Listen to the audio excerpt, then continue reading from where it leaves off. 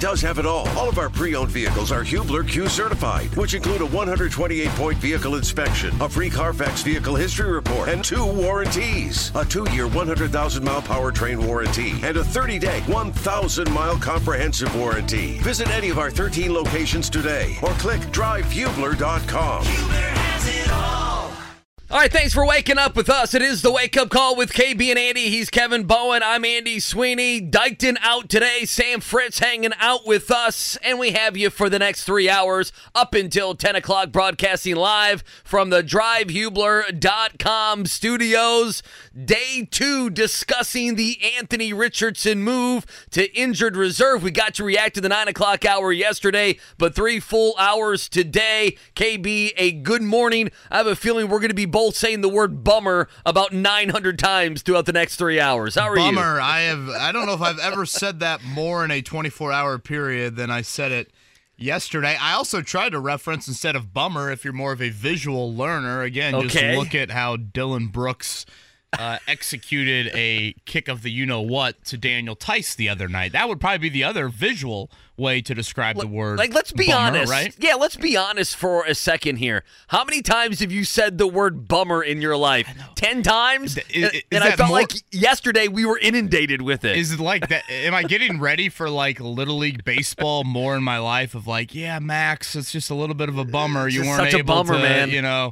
Whatever, throw the ball to second base in time there. Hopefully it's not, but yeah, I feel very old every time I say that word. But nonetheless, that is the word. You're an old man. What can I tell you? Yeah. Again, that's what morning radio does to a man. It Married, makes you a little bit father, older. Losing hair, yes, all of that. We grow hair. Indy's coming back, baby. They're gonna help. You're that a month here. away. Actually, I think it is a month. Yo, from, like literally, isn't from it today? Is it like the 10th or 11th or something in November? You're doing that it. Friday is before the Good Colts enough. go to Germany. That's when, I'm gonna look goodness. like modern day Jesus. Busy show today. Mike Duraco going to join us. We'll talk some Jacksonville Jaguars football coming up at 8 o'clock. James Boyd from The Athletic will join us at 8:30. Obviously, all the Colts news. They get ready for Jacksonville, the AR injury, and everything else. And then our guy Jason Hammer going to join us. I guess he's a degenerate, I've been told, so we'll have some fun with him for a couple minutes coming up in the 9 o'clock hour. KB, I don't know. It was interesting for us.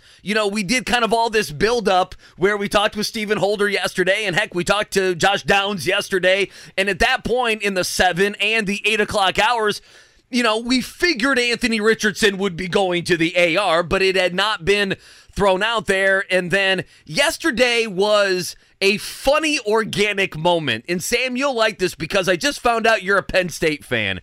We played that sound of James Franklin yesterday, his back and forth with a reporter. And then the second it ended, KB goes, "We have news from the Colts."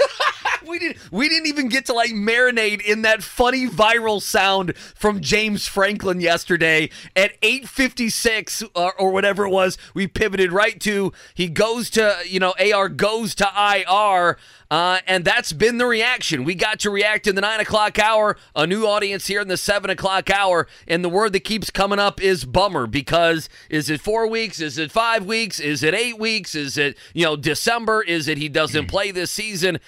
Shane Steichen didn't have much information. The Colts right now don't have much information, and that's where we are as we sit here on this Thursday. Meanwhile, the Colts are getting ready for a massive game in the AFC South. Yeah, and just quickly on that massive game part, Andy, when you look at what Sunday could mean, we'll get more into this, I think, at some parts today. Again, Mike Duraco from the Jags joining us at 8. I know there's been a little chatter of did Jacksonville pick the Colts as their opponent post-London? That is a question I do want to throw to Mike Duraco. I think you can pick that you want to play a game post-London and not elect to have your bye week. I don't think you can pick the opponent. That'd be quite the... I've never heard of anything like that. That'd be if that's the case. Quite the statement there from the NFL in allowing that.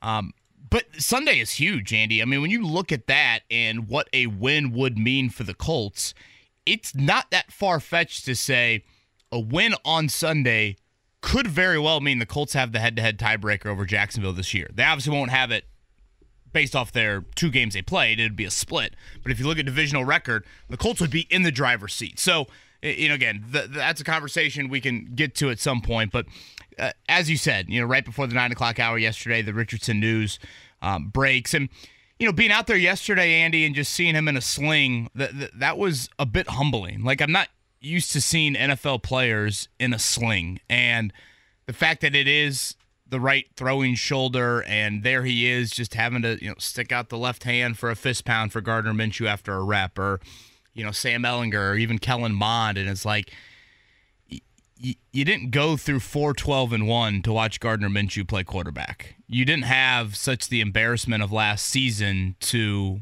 not have your rookie grow, develop, prosper, however you want to describe this first season for Anthony Richardson. And I thought Shane Steichen was rather subdued yesterday, just all throughout that press conference, and pretty understandably. I think behind the scenes, Shane might put a little bit of a poker face on. I think he's pretty kicking the you-know-what about this situation of, like, we got to get this dude healthy. And I don't know if he'll show that publicly, but I think behind the scenes he is. And when he uses the word, Andy, yesterday, he's out a minimum of 4 weeks. Right. And, they are still debating whether surgery is possible. When he has the answer of we'll see to the question of could he be out for the rest of the season. Obviously, none of that is ideal news with this situation. So 4 weeks, to me, I've probably already gone to 6 weeks, because 6 weeks would mean he doesn't play that Germany game against the Patriots. The bye week then is week 6. So to me, it's like, let's just start with Tampa Bay after the bye week, 7 games to go, and then we'll see how the next few days and few weeks play out. Is it, hey, let's rehab things early on, see how he reacts to things for the first week post-injury, and then we'll deem if surgery is necessary? That's probably a question to throw Shane's way tomorrow. We'll see if we'll get any answer on that. And I think in general, Andy, in this market, we just have Andrew Luck PTSD. So, which, by the way, you should. With how the end of his career played out, right. You absolutely, every time there's an injury to a quarterback, should go back to a big moment in the Colts history. That's fair, by the way. And let me be clear, these are not the same injuries. No, so they're not. I want to make sure that I get that out of the way. But it's a quarterback being injured who's a franchise guy. It was a labrum for Luck. This is an AC joint sprain, a grade 3 tear. We'll play a little clip from Will Carroll, who joined us earlier in the week, kind of explaining what surgery would mean for that here in a bit. But I think my very, very, very, very uneducated medical opinion is this. It's probably more of an Andrew Luck PTSD opinion, if I'm going to be fully honest.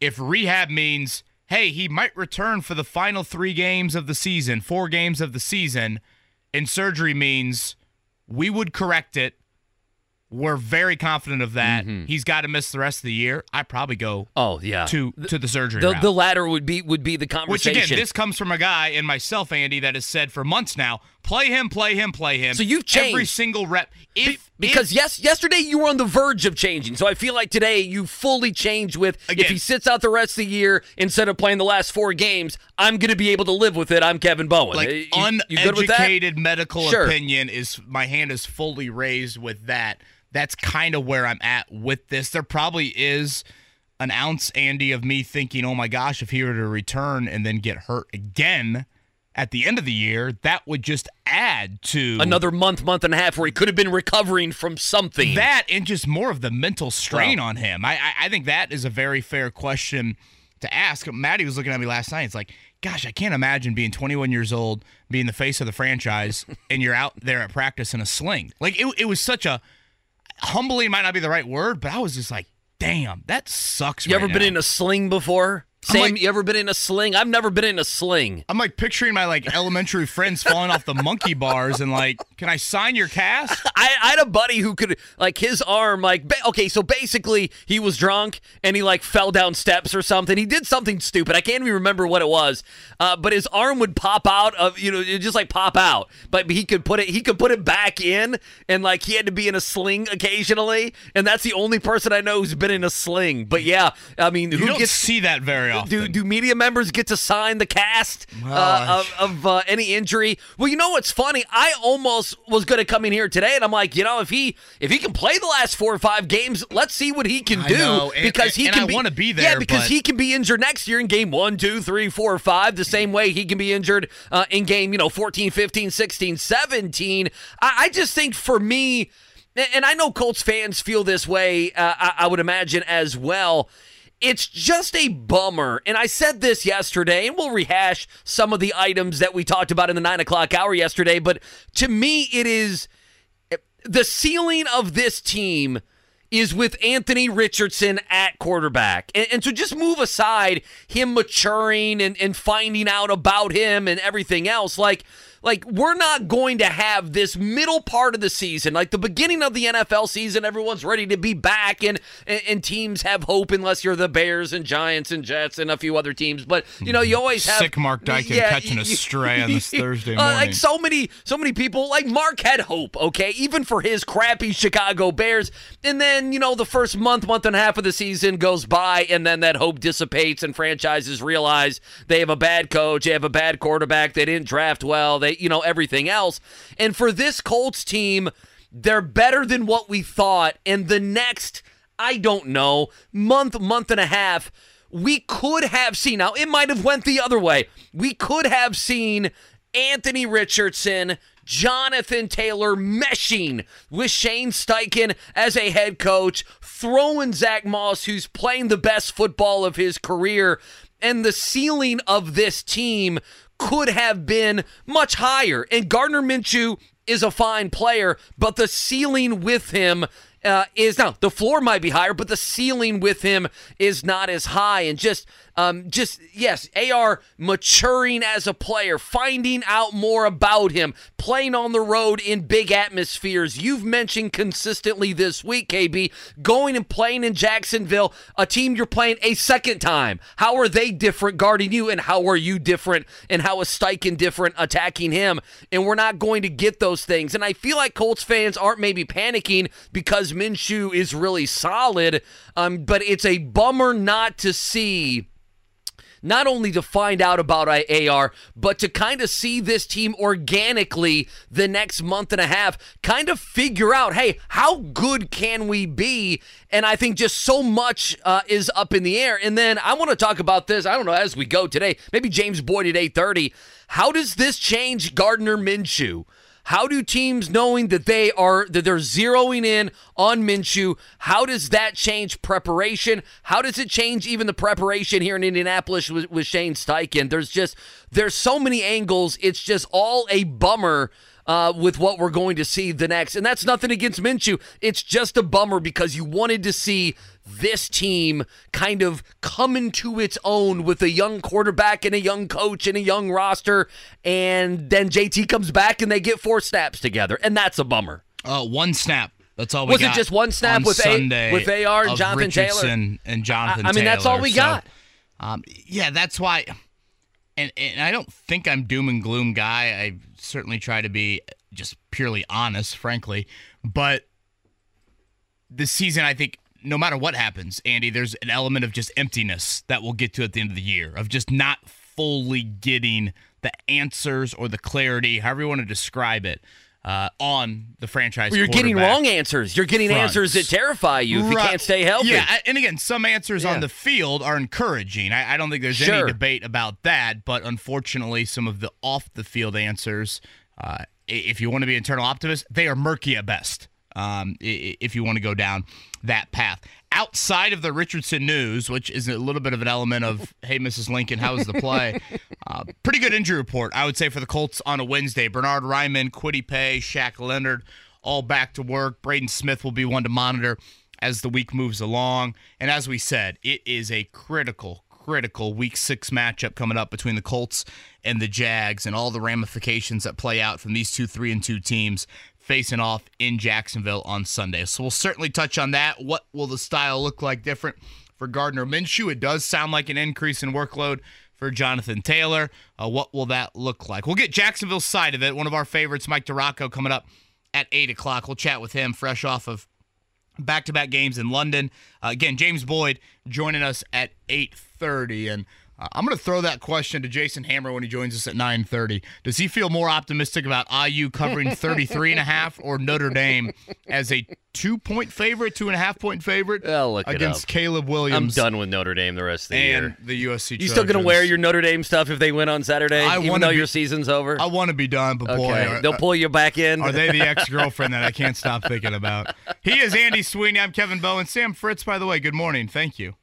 No problems. My favorite place to be at 6 a.m. in the morning. I don't know if you're serious, but your effort has always been tremendous. I don't Sam think Fritz he is. I don't think he is. On this Thursday morning. It is going to be a little bit warmer today, so enjoy that. Sounds like for the next 2 days and back to kind of fall weather. It is a wake-up call with KB and Andy right here on 93.5, 107.5, The Fan. Life is so much more than a diagnosis. It's about sharing time with those you love, hanging with friends who lift you up, and experiencing all those moments that bring you joy. All hits, no skips. Learn more about Kisqali Ribociclib 200 milligrams at KISQALI.com and talk to your doctor to see if Kisqali is right for you. So long live singing to the oldies, jamming out to something new, and everything in between. Reminder, Mike Duraco going to join us at 8 o'clock. We'll talk some Jaguar football with him. James Boyd at 8:30. Jason Hammer going to be, I believe, in studio, KB. He'll join us at about 9:30 or so. Let's get your morning check down. Week 6? Yeah, week 6. Oh, my God. It's just flying by. We wait for the NFL. It's already week 6. My goodness. Week 6 of the NFL season tonight on Amazon. Chiefs and Broncos. Kansas City favored by 10.5. That over-under at 47. So I'm sure Al Michaels about midway through the third quarter will be ready to move on to the next game. Chiefs and Broncos used to mean quite a bit, maybe not as much. Colts injury report from yesterday. On the positive side of things, Bernard Ryman back, Kwity Paye back, Shaquille Leonard back, Braden Smith, probably the main name to watch. Mo Alley Cox also did not practice, but Braden Smith, a foot and a wrist. He's been battling a little bit of a wrist injury this season. If Braden Smith can go, though, you're back to your normal starting offensive line, and obviously that comes in a big week with Jacksonville on the schedule. Obviously, the big item from yesterday, though, broke right around the 9 o'clock hour for us. That would be Anthony Richardson to injured reserve. Out a minimum of 4 weeks. Shane Steichen yesterday said that they are still going through the process of surgery, and there is a possibility of, he could miss the rest of the season. We'll see was the answer on if Richardson will return to play again this season. So, injured reserve, yes. Now it's, okay, rehab, surgery, and that will deem, I guess, the back end of that timeline. Doesn't make you feel warm and fuzzy at all. No. The will see's not something you want to hear. Gardner Minshew, now the starting quarterback, here's what he had to say about AR's injury. Yeah, first off, man, hate it for him. He's really had some tough luck to start the year. He's been playing some great ball, been leading the guys really well. So my heart goes out to him first. Hate to lose anybody on the team to injury, and especially a guy like him, But excited for the opportunity, excited for the trust the coaches and my teammates have in me. So just excited to go out there and help my team in any way I can. A 4-point spread right now. Jacksonville favored over Indy for Sunday. It's a difficult spread, by the way. I don't think I like that one. We'll talk with Hammer at 9:30. I think I'm staying away from that one. Last night in Major League Baseball, the Astros continue to be the Astros. For a 7th straight season, they are moving on to the ALCS. It is a 3-2 win over the Twins. Michael Brantley, Jose Altuve, they continue to just move on. Just move on. They now will take on the Rangers. So that'll be quite the time off for those two. So that's a 5-2 matchup. The Rangers as the 5 seed, the Astros as the 2. In the NL, we know that the Arizona Diamondbacks will be in the NLCS. Boy, I felt bad. What the hell, Dodgers, man? That payroll? I know. And our guy Lance Lynn, the Brownsburg native, 4 home runs given up in the 3rd inning last night. That obviously set the tone. 4 solo shots. They went up 4-0. The Dodgers got 2 in the 7th. That was it. So you had a sweep of the 100-win Dodgers, a sweep of the 100-win Orioles, and tonight, Spencer Strider on the mound, so you would think the Braves are in good hands. But the Phillies, and Sam Fritz, you can't are those say your that. Phillies? Oh, yeah. I'm 100% Phillies. He's a Phillies fan. We were talking They Phillies before you got here today. Are going for the 3-1 win in that matchup. So you could have, obviously that's not a sweep, you could have all these 100-win teams eliminated and none of them even winning multiple games. Mookie Betts 1 of 11 in the against postseason. Arizona. 1 of 11 against Arizona, Mookie Betts. Bryce Harper staring through the whole city of Atlanta. Bryce Harper really has just the whole series in control. He's my new best friend, if we're being honest. Here we go. He's Philly. He just looks like Philly. He I'm- stares like Philly. He is Philly. Do you I understand? like the Philly swagger. Well, you know what, KB? I don't need to hear that this morning. Okay, I don't need to hear that. Spoken like a true Giants fan over there. You know what? You know what I like? I love that USC swagger. That's what I love. I was trying to think what would throw kick my you middle in the finger at groin. him, Sam? Well, it's YouTube. You can do just about anything except play Metallica and Taylor Swift music. So 3 of 4 we know. Again, Houston, Arizona, Texas will await Atlanta and Philly to join them. All right, on the other side, more into the Anthony Richardson situation we've brought up. And again, the Colts have not ruled out surgery yet for Richardson. What would that mean? Will Carroll joined us earlier in the week. We'll play that clip that he had, exactly what surgery would mean for Anthony Richardson with this injury. Playing style-wise, what changes now that Gardner Minshew is under center for the Colts, and expect a little bit more Jonathan Taylor coming up on Sunday. We'll chat all of that on the other side. It is the Wake Up Call with KB and Andy right here on 93.5, 107.5. Life is so much more than a diagnosis. It's about sharing time with those you love, hanging with friends who lift you up, and experiencing all those moments that bring you joy. All hits, no skips. Learn more about Kisqali Ribociclib 200 milligrams at KISQALI.com and talk to your doctor to see if Kisqali is right for you. So long live singing to the oldies, jamming out to something new, and everything in between. The Fan. Reminder, Mike Duraco joins us top of the hour. James Boyd, 8:30. Jason Hammer in the 9 o'clock hour. Talk some gambling with him, but we're reacting with you. 239-1070. Obviously, the big news, Anthony Richardson to IR. We'll get to some sound here. Surgery, is it a possibility? What would that look like if AR did go under the knife, as they would say? We can dive into that. Just quickly, KB, I always have these lead-in stories I do, and I don't like this story. I got to be honest. I always get very jealous. Do you see someone hit the Powerball last night? Sam, did you see this? One guy hit the Powerball. It wasn't like a bunch of workers got together and we all, around here at Radio 1 bought, 35 different tickets and combinations. One guy in California hit the Powerball, $1.765 billion. Second largest payout in U.S. lottery history, $1.765 billion. Find a connection to him? No, I don't know anyone in I'm related to nobody in California. Absolutely nobody. California shouldn't count. I feel like it, hasn't that thing just kind of broken away from the continental U.S.? Well, I mean, he'll have to give it all to taxes in California. Right, I was gonna say. He'll have $19.45. Well, yeah. when he's done. All right, so reacting with you, Anthony Richardson news. It continues to be the B word around here, and that's a bummer. It's a bummer as Jonathan Taylor comes back. Could have seen those two together.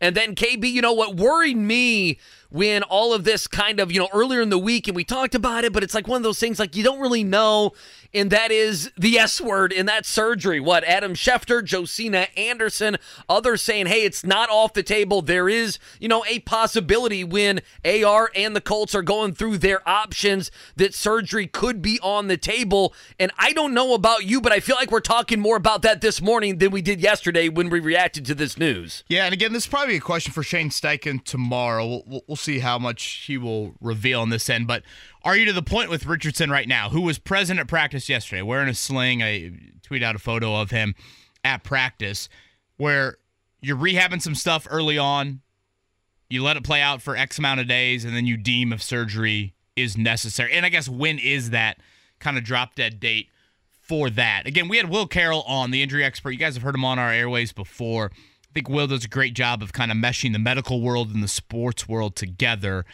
And asked Will earlier this week about surgery. And again, an AC joint sprain is not always like automatic surgery. I think oftentimes it's kind of the worst case scenario or the last option that you would go down. But this was Will's answer when talking about Anthony Richardson's situation and if surgery would be the route to take. With the advent of what's called suture tape, all you have to do is think back to Brock Purdy, the 49ers quarterback who had where they put an internal brace in his elbow, and he came back in just months, and he's looked pretty darn good. Keith Meister did that surgery as well. They can do that where they actually basically tie the joint back together, let the ligament heal under repair, and the suture tape is what they call it, that forms the brace. That basically makes it so the ligament can't be hurt. It's stronger than the ligament's ever going to be. We've seen this same kind of thing used in knees. Tua Tagovailoa has it in both high ankles.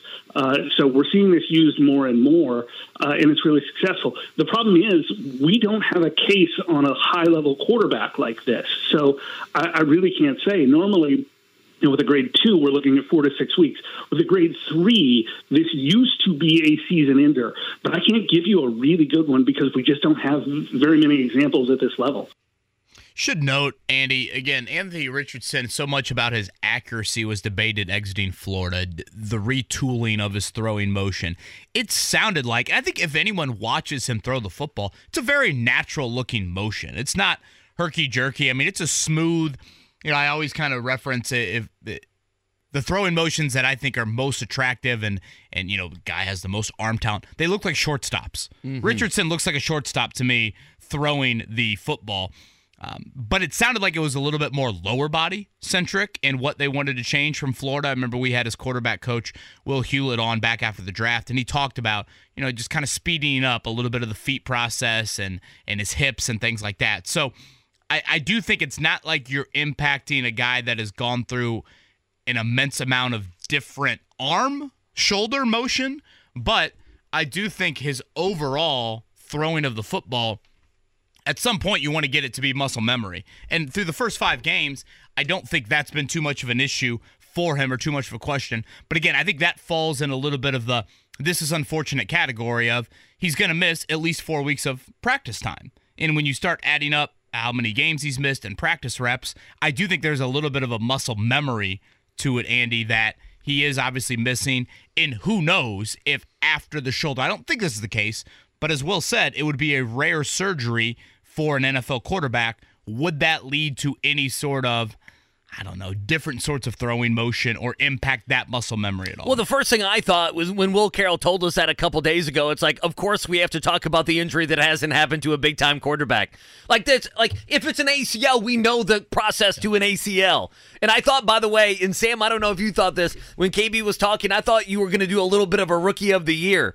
Like he was going to come out of the surgery and his arm was going to be even stronger. Rowan Garner? They're there for a second. It's like, well, damn, he already was I was going to say, could it get much stronger? Yeah, I was like, man, is anyone going to be able to catch these balls? I just saved that. It's, Will Carroll's like, yeah, we haven't seen a great example on a quarterback like this. I'm like, of course we can't. So, like, how do we talk about it? Like, that's going to be the next however many weeks or months is going to be that, right? I mean, the Colts have 4 weeks now where they're not going to talk about it, and then no one really thinks he's going to be back for New England, and then you have a bye week. And so everyone understands when you have a game and then a bye week, or, a game on the road, or a game in Germany, a game in London, and then you go to your bye week, that, like, we all understand you couple those together and you give the guy a couple extra weeks. I don't know. Is this I'm asking this because, we've talked a lot about this, and then we reacted first at about 9 o'clock yesterday to all of this. Us talking more about surgery today, is that us because we haven't talked much about that, or is that KB? Is that a fear that is actually out there? Does that make sense? Like, is it something that's on the table that we need to have the conversation that he gets surgery and we don't see him again? Or is it just the next subject matter that we talk about because we can only say so many times how much it stinks that he's not playing? Does that make sense? Yeah, well, I think it's on the table for the Colts. So if it's on the table for the Colts, we would be naive not to at least acknowledge that as a possibility. And to your point you just made earlier, this is an injury that doesn't always lead to surgery. Probably more often than not, it doesn't lead to surgery. So the fact that that's being debated, and Will said in there, Keith Meister, by the way, just to provide some context on him, he is the Rangers team physician. It sounds like he's kind of the guru, if you will. He's the James Andrews shoulder type of stuff. Right. Obviously, baseball-centric injuries would be pretty abundant in that area. For what it's worth, he does have history in the Gainesville, Florida Florida area, actually was the team physician. You got to go back to more like Spurrier days down there at Florida. But I bring that up because obviously Richardson hails from Gainesville, went to high school there, of course went to Florida. So you would think there would be some degrees of separation that would comfort Anthony Richardson and his team. I do think this is a conversation we had with Stephen Holder yesterday, Andy, and I want to make sure I'm clear on this. I don't think you eliminate the Anthony Richardson ability to run. I don't think you eliminate the design runs. Go back and watch the Zach Moss touchdown run from Sunday. The threat of Anthony Richardson makes that play 6 yards and turns it into 56 yards. Obviously, great blocking helps as well. But if you watch Kevin Byard, their safety, you watch their corner, Sean Murphy-Bunting on that play, they both freeze. They both get to that wide gap, if you will, thinking, hey, I've watched Richardson take it off the right side and create some big runs in his NFL career. He might do it right here. So that play is such an indication of the weapon Anthony Richardson is as a runner. My question becomes this. Stephen Holder said to us yesterday, Andy, he's had 16 designed runs in about 170 snaps. So that breaks down to like one every 10, one every 11 snaps in a game. Let's say he's got 8 design runs per game. What if we take that number 8, and what if all of a sudden that number becomes 4 design runs per game? The defense still has to know that that is a possibility, so they can never truly say, oh, wait, that's Gardner Minshew or Matt Ryan at quarterback. I don't need to account for him. I'm going to the Zach Moss gap before I go to the Anthony Richardson gap. So they still, I think, would have to have the respect that you saw on that Moss touchdown. But here, as I try to do some math, if 8 design runs becomes 4, now all of a sudden, let's, do the math there. Okay, 17 games in a season, 4 design runs. I didn't know there'd be math. Isn't that what everyone says? I didn't know there would be math whenever there's math and they stunk at math. That was great. Did you stink at math? I actually liked math. It was kind of the other subjects. You're a sick human being. That I wasn't too great at. So if you do this math here, okay, 17 times 4, 17 games, you're eliminating 4 design runs. That means you're eliminating 68 design runs over the course of a season. Let's say he gets hit on 3/4 of those runs. Obviously he's going to go out of bounds on some of them. He's going to lay down. He's going to slide. On some of them, whatever. He dives, et cetera, et cetera. If you're taking 50 hits off his body in a season, and again, I still don't think you're totally eliminating a great weapon he brings to the table. You obviously are lessening it a bit, but all of a sudden, if you're taking 50 hits off his body, but yet still, in certain situations, he can do it, he will do it, the defense has to sit there on a Tuesday night and say, guys, how are we going to account for him? It's going to show up, and on a critical third down, if that shows up and we're not ready for it, that dude, it could be the difference in the game. That is a question that I think I have for the Colts, and it's something I would like to see implemented of, okay, you don't want to totally take one of his greatest attributes away. That, to me, I am staunch in that. You drafted number 4 overall for a reason, but how do you protect him better? You can't protect him totally. So I think if you can cut those design runs in half, at the end of the year, the general wear and tear that's there, Andy, that's lessened by about 50 hits. You're not blaming Shane Steichen, but do you think they feel what you're saying right now? Because I'm not sold that they do. It's a great question. Let's go back to the Rams game. The Rams game was Richardson's first game back post-concussion. First 8 plays of the game, 3 runs? 3 design runs. 3 runs, right. So clearly Shane Steichen said, screw that, screw any sort of big change. Now, what did we see in the Rams game, and I think even in the Titans game on Sunday? I think you saw a few more business decisions out of Richardson, which I like. I'm not, call him soft, whatever. That's smart. That's not soft to me. That's smart. I think this injury, though, Andy, has now caused a little bit more of a look in the mirror. I think this is the one. I agree with you. Because it's the absence is going to be a month plus, because it's the right shoulder. Of the 4 injuries he suffered, Andy, 3 of the 4 have been on design runs. I think if you gave Shane Steichen true serum behind the scenes, he would say, okay, we might need to do something here. Whereas after the concussion, I don't think he thought that. Boy, I tell you what, I want to get to Ian Rappaport here in just a second. I'm hearing you. You're making a logical, what Kevin Bowen just did is you made a logical, you put the numbers together, you said, hey, can we try this?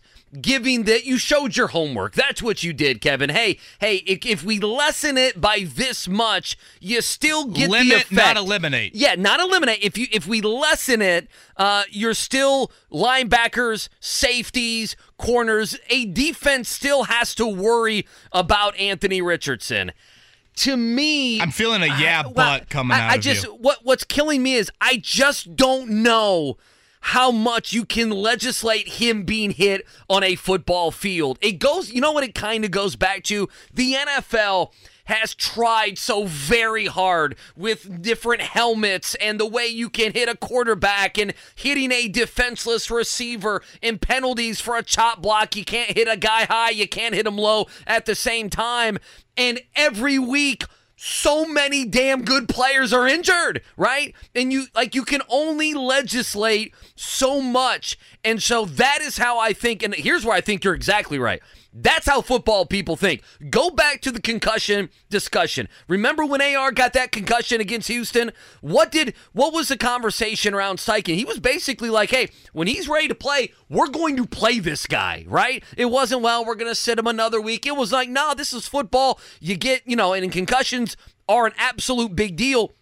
But we're going to play you when you get healthy.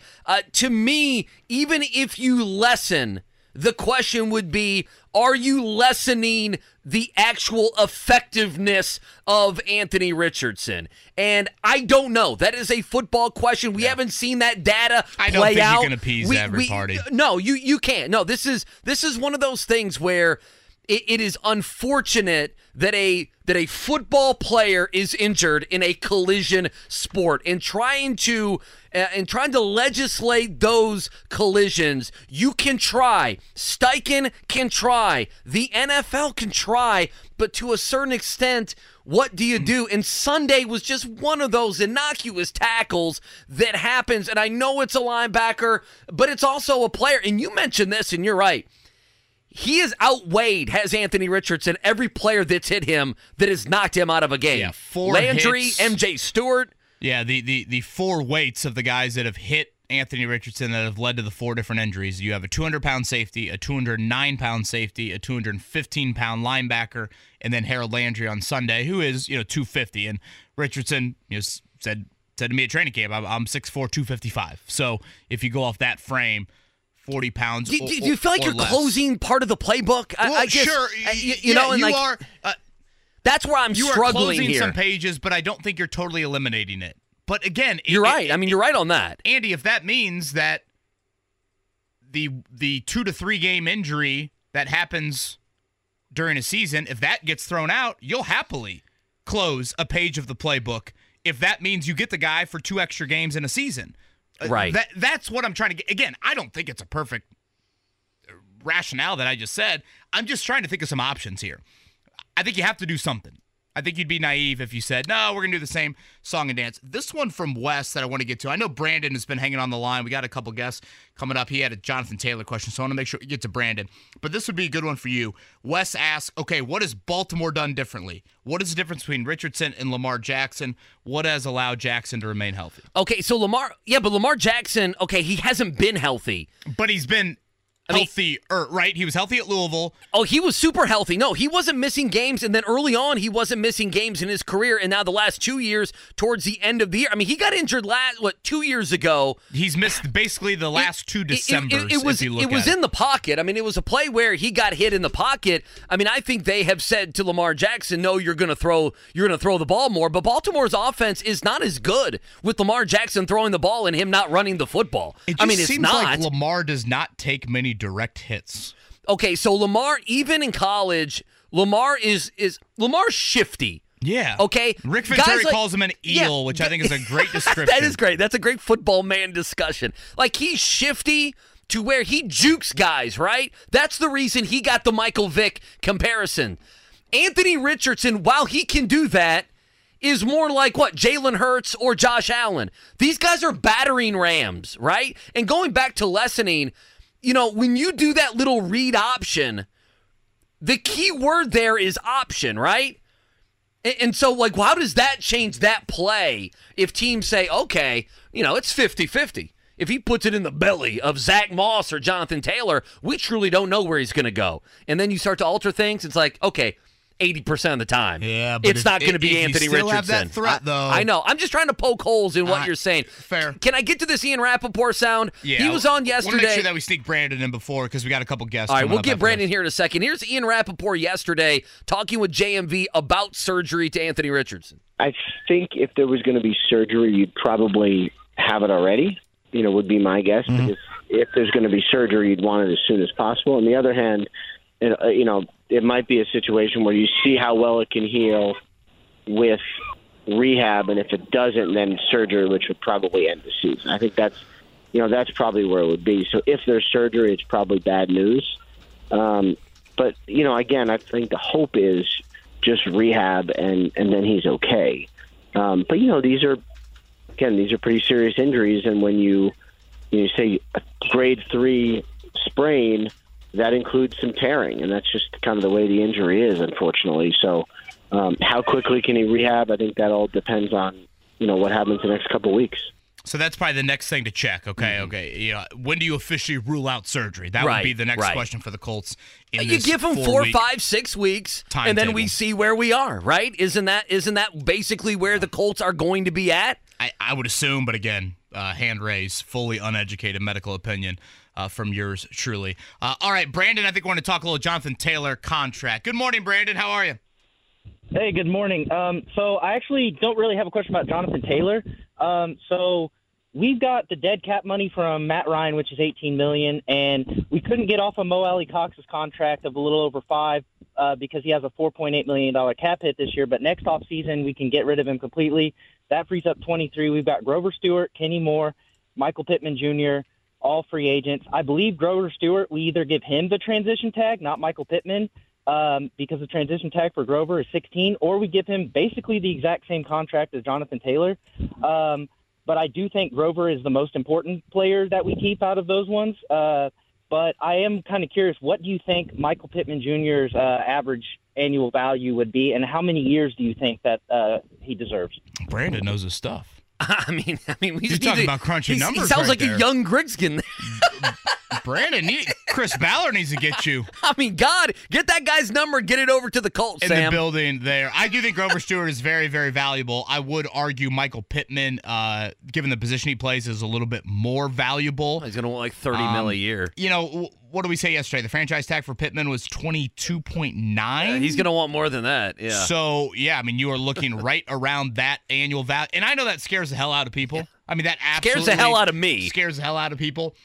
I think we overreact at times to annual values and cap space. Now, when the Colts are as frugal as they are, I understand why some people, bring that up. Would Grover really command the exact contract of Taylor? I'm trying to think that. 3 for $42? I don't know. That seems pretty healthy. You need to ask Brandon, and we need to keep him on the phone. Ask him. Don't ask Grover me. a lot. But, yeah, I think a Pittman annual value is going to be well north of 20, and that's the debate. Now, look at the other wideouts, Andy. T. Higgins, Calvin Ridley, Mike Evans. I think that's kind of the main wide receiver group. Now, obviously, Evans' age is much different than the others. And then you'd have the question of just, okay, who gets the franchise tag, who doesn't? We mentioned yesterday, wideouts have not really gotten the franchise tag recently. Yes, Chris Godwin was one of the only examples. Yeah, like McLaurin's making 23, Debo 23.8, DK Metcalf 24. I mean, he probably wants to be paid like that.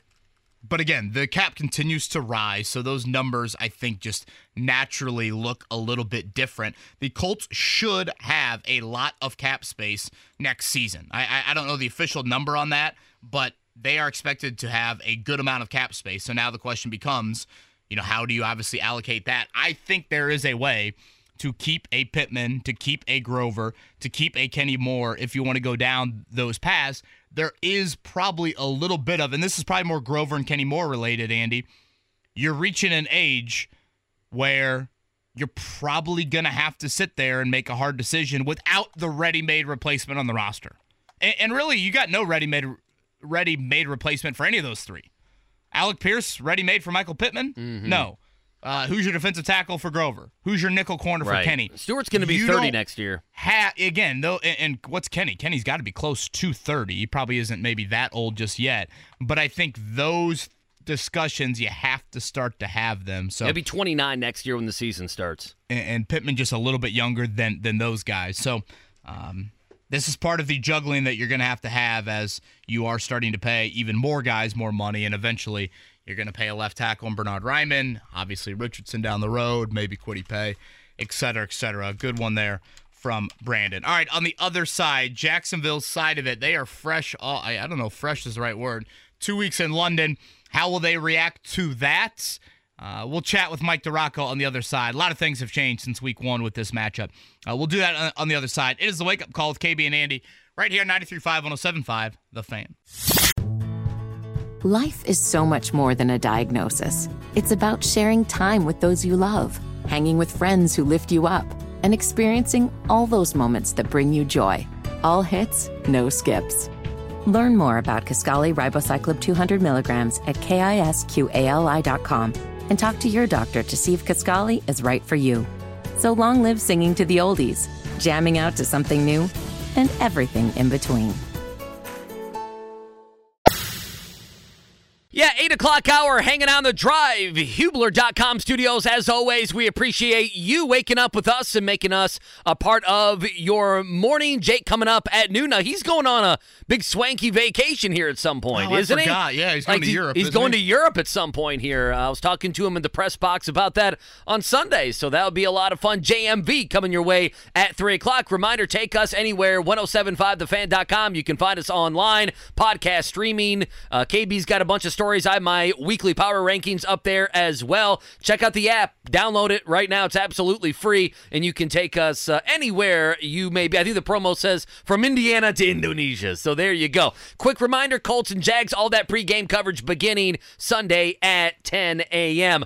All right, let's head out to the Payless Liquors hotline. Mike DiRocco joins us. He follows the Jacksonville Jaguars for ESPN.com. Mike, looking at your Twitter, it looks like you made the trip across the pond. Did you stay the entire 2 weeks? How was it?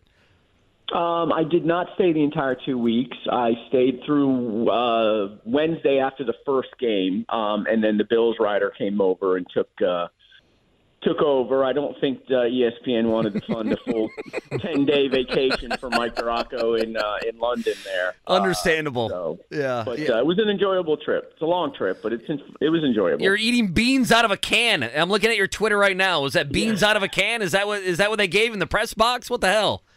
All day breakfast. It's I do a local radio show down here every Thursday from 10 to noon, and we have a fantasy football element, and the loser each week has to buy everyone else breakfast. So I joke about pulling this breakfast, and then one of the Jags fans over there was like, we have it in a can, and so he gave me 4 cans when I went over there. That was one thing I didn't expect I was going to have to, put in my luggage on the way back, and we taste tested it last week. It was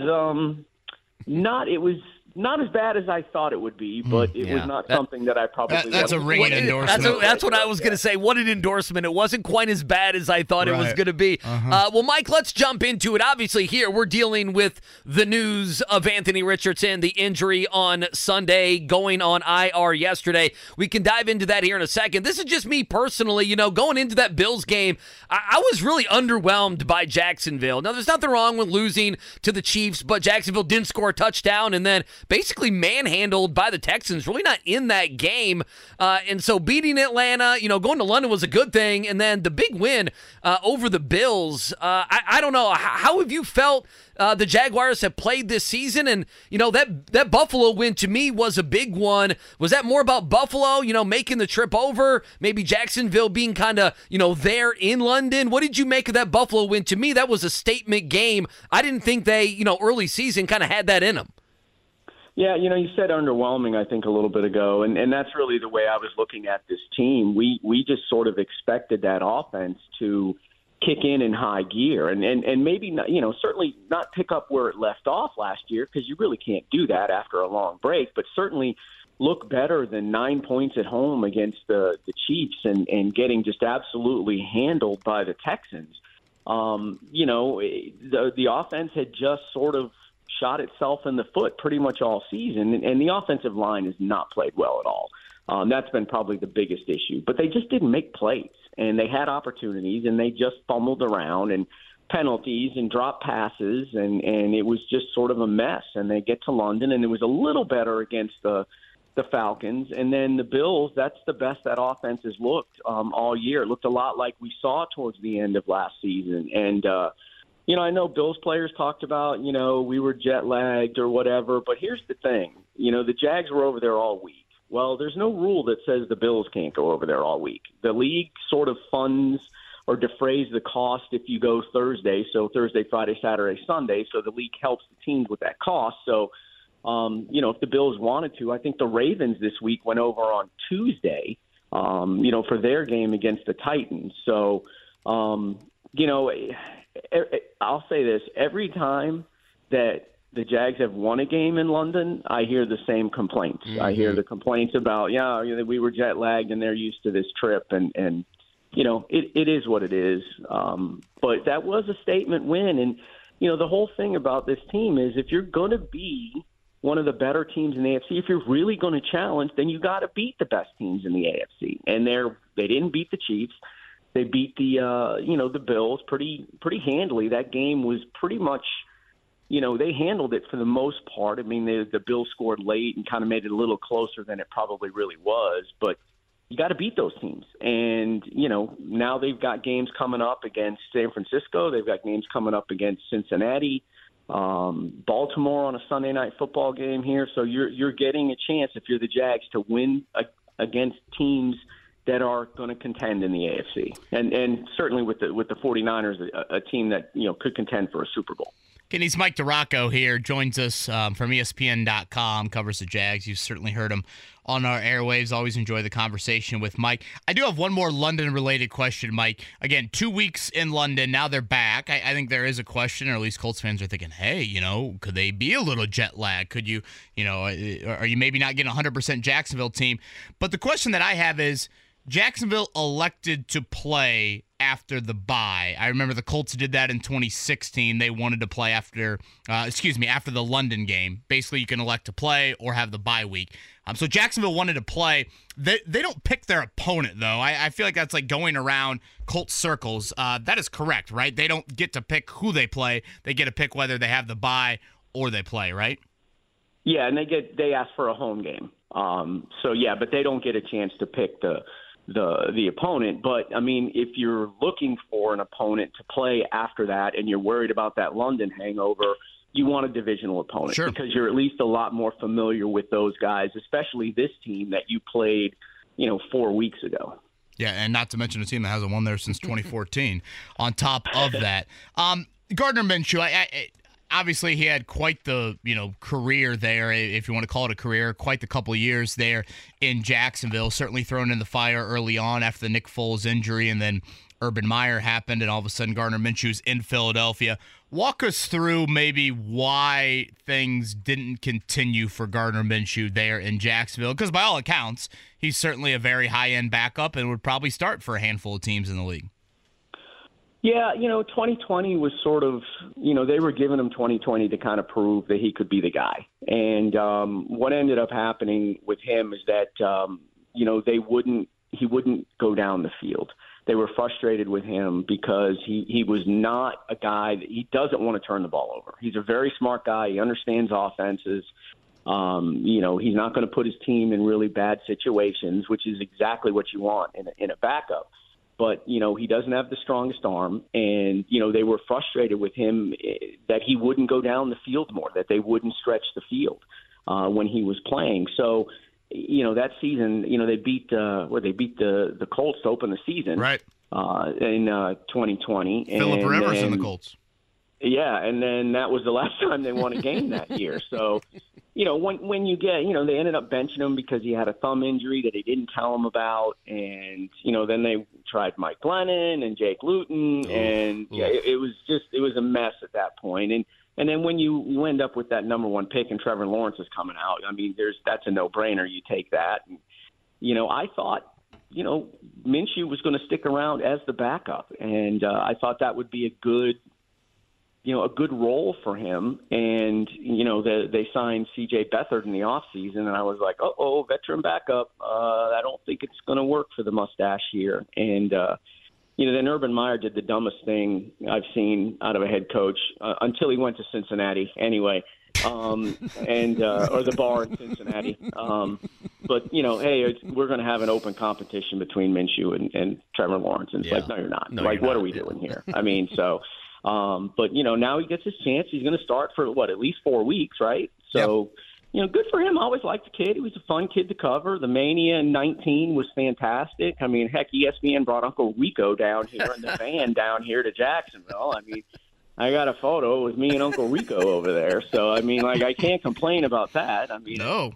a lot of page views, too, when he was, going crazy there. So, I like the kid a lot, funny kid, and, I wish him well. He's a good guy.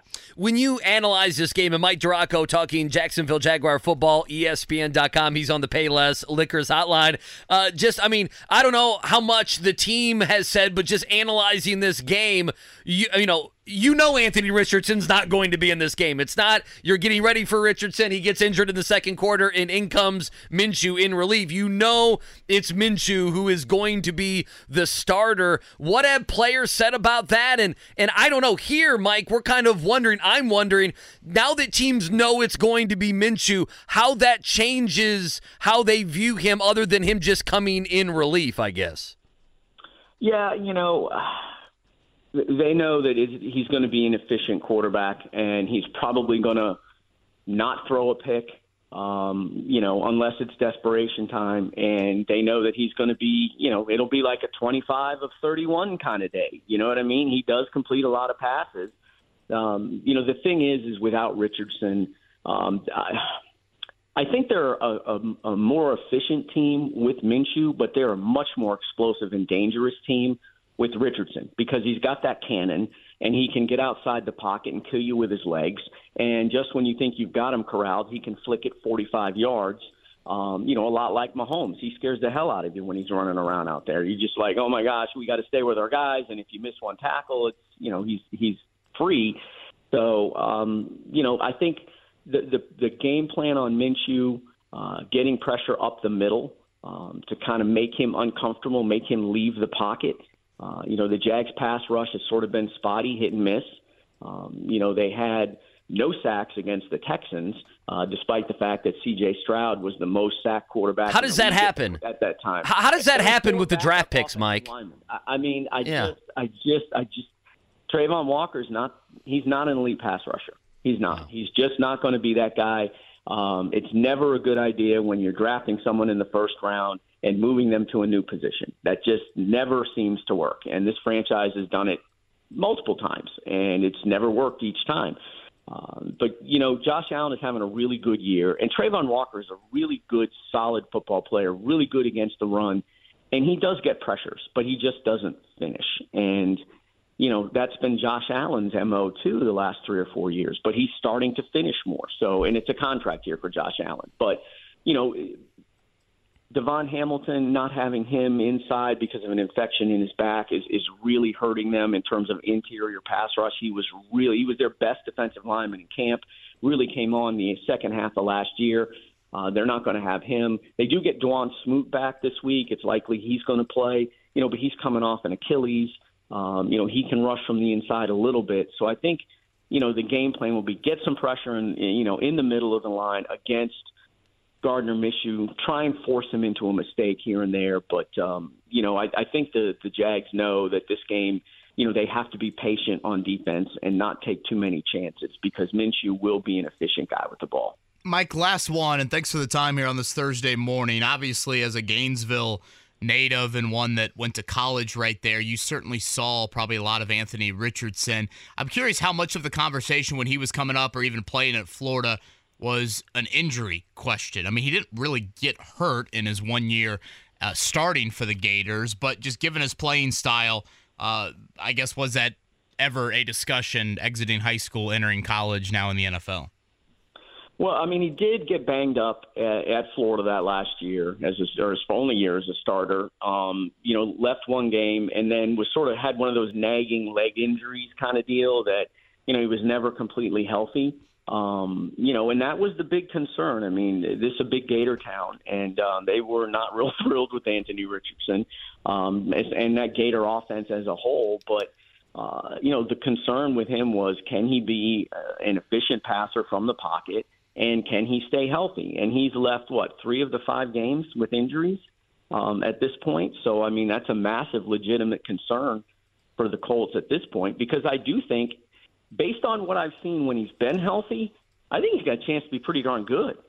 He's got the athleticism, he's got the arm strength, and Shane Steichen is very well respected down here. Doug Peterson talked about him the other day in very positive terms. So, I think he's got a real good chance, with some time and, a little bit of patience, to become a really good NFL quarterback. But that doesn't happen if you're not on the field, and that's been sort of the knock on him, I guess, the whole draft process, other than, can he be an NFL passer? And I think we're seeing it right now. Now, that doesn't mean he can't overcome that, and he can't all of a sudden, when he gets back, become the guy that does stay healthy, but you have to worry. It'll be a big one on Sunday. Colts and Jags, a place Indianapolis has not won since 2014. Mike, always enjoy our conversations. Glad London treated you well. The Beans treated you okay. And we will see you Sunday. I didn't say the Beans treated me okay. Oh, okay. I said London was great. I didn't say the Beans treated me okay. Apologies there for the misinterpretation. Thank you for the time, Mike. Appreciate it, Mike. Thanks, guys. That's Mike DeRocco right there on the Payless Liquors hotline. And Andy, if I could for just a second, focus on the importance of Sunday. We know the Colts obviously lost the opener to Jacksonville. So if you win on Sunday, you would split the head-to-head for this season. And I know it's very early to think about this stuff, but I think anytime you play a divisional game and you're playing the team in the division that everyone views the favorite, I think it matters. You split the head-to-head, the second tiebreaker then becomes divisional record. Well, we know Jacksonville's already lost to Houston. Mm-hmm. So if you beat them on Sunday, that would mean 2 division losses. You're at least 500 in the South. For Jacksonville. The Colts will have moved to 3-1 in the division this season, and the Colts just have 2 division games left. A trip to Tennessee coming up in December, and then that final game of the year, Houston inside of Lucas Oil Stadium. So if you are able to win on Sunday, basically, if you win in Tennessee in 2 months, you control things in terms of having the tiebreaker over Jacksonville. So I don't know if that will matter, but I think that kind of adds to, for a Week 6 game, this is about as big as you're going to get. I think later in the year, you get those like analytics sites that come out with if this team wins, they improve their playoff position by 12%. If they lose, it drops by 15%. I would venture to guess for Week 6, this is one of the more impactful games, more division-related than anything with this one. So, obviously, if Jacksonville beats you, they have the head-to-head tiebreaker no matter what because they have swept the season series. So, a big one on Sunday. Well, I mean, plus Jacksonville just hasn't been good. And, I mean, they have been just kind of whatever.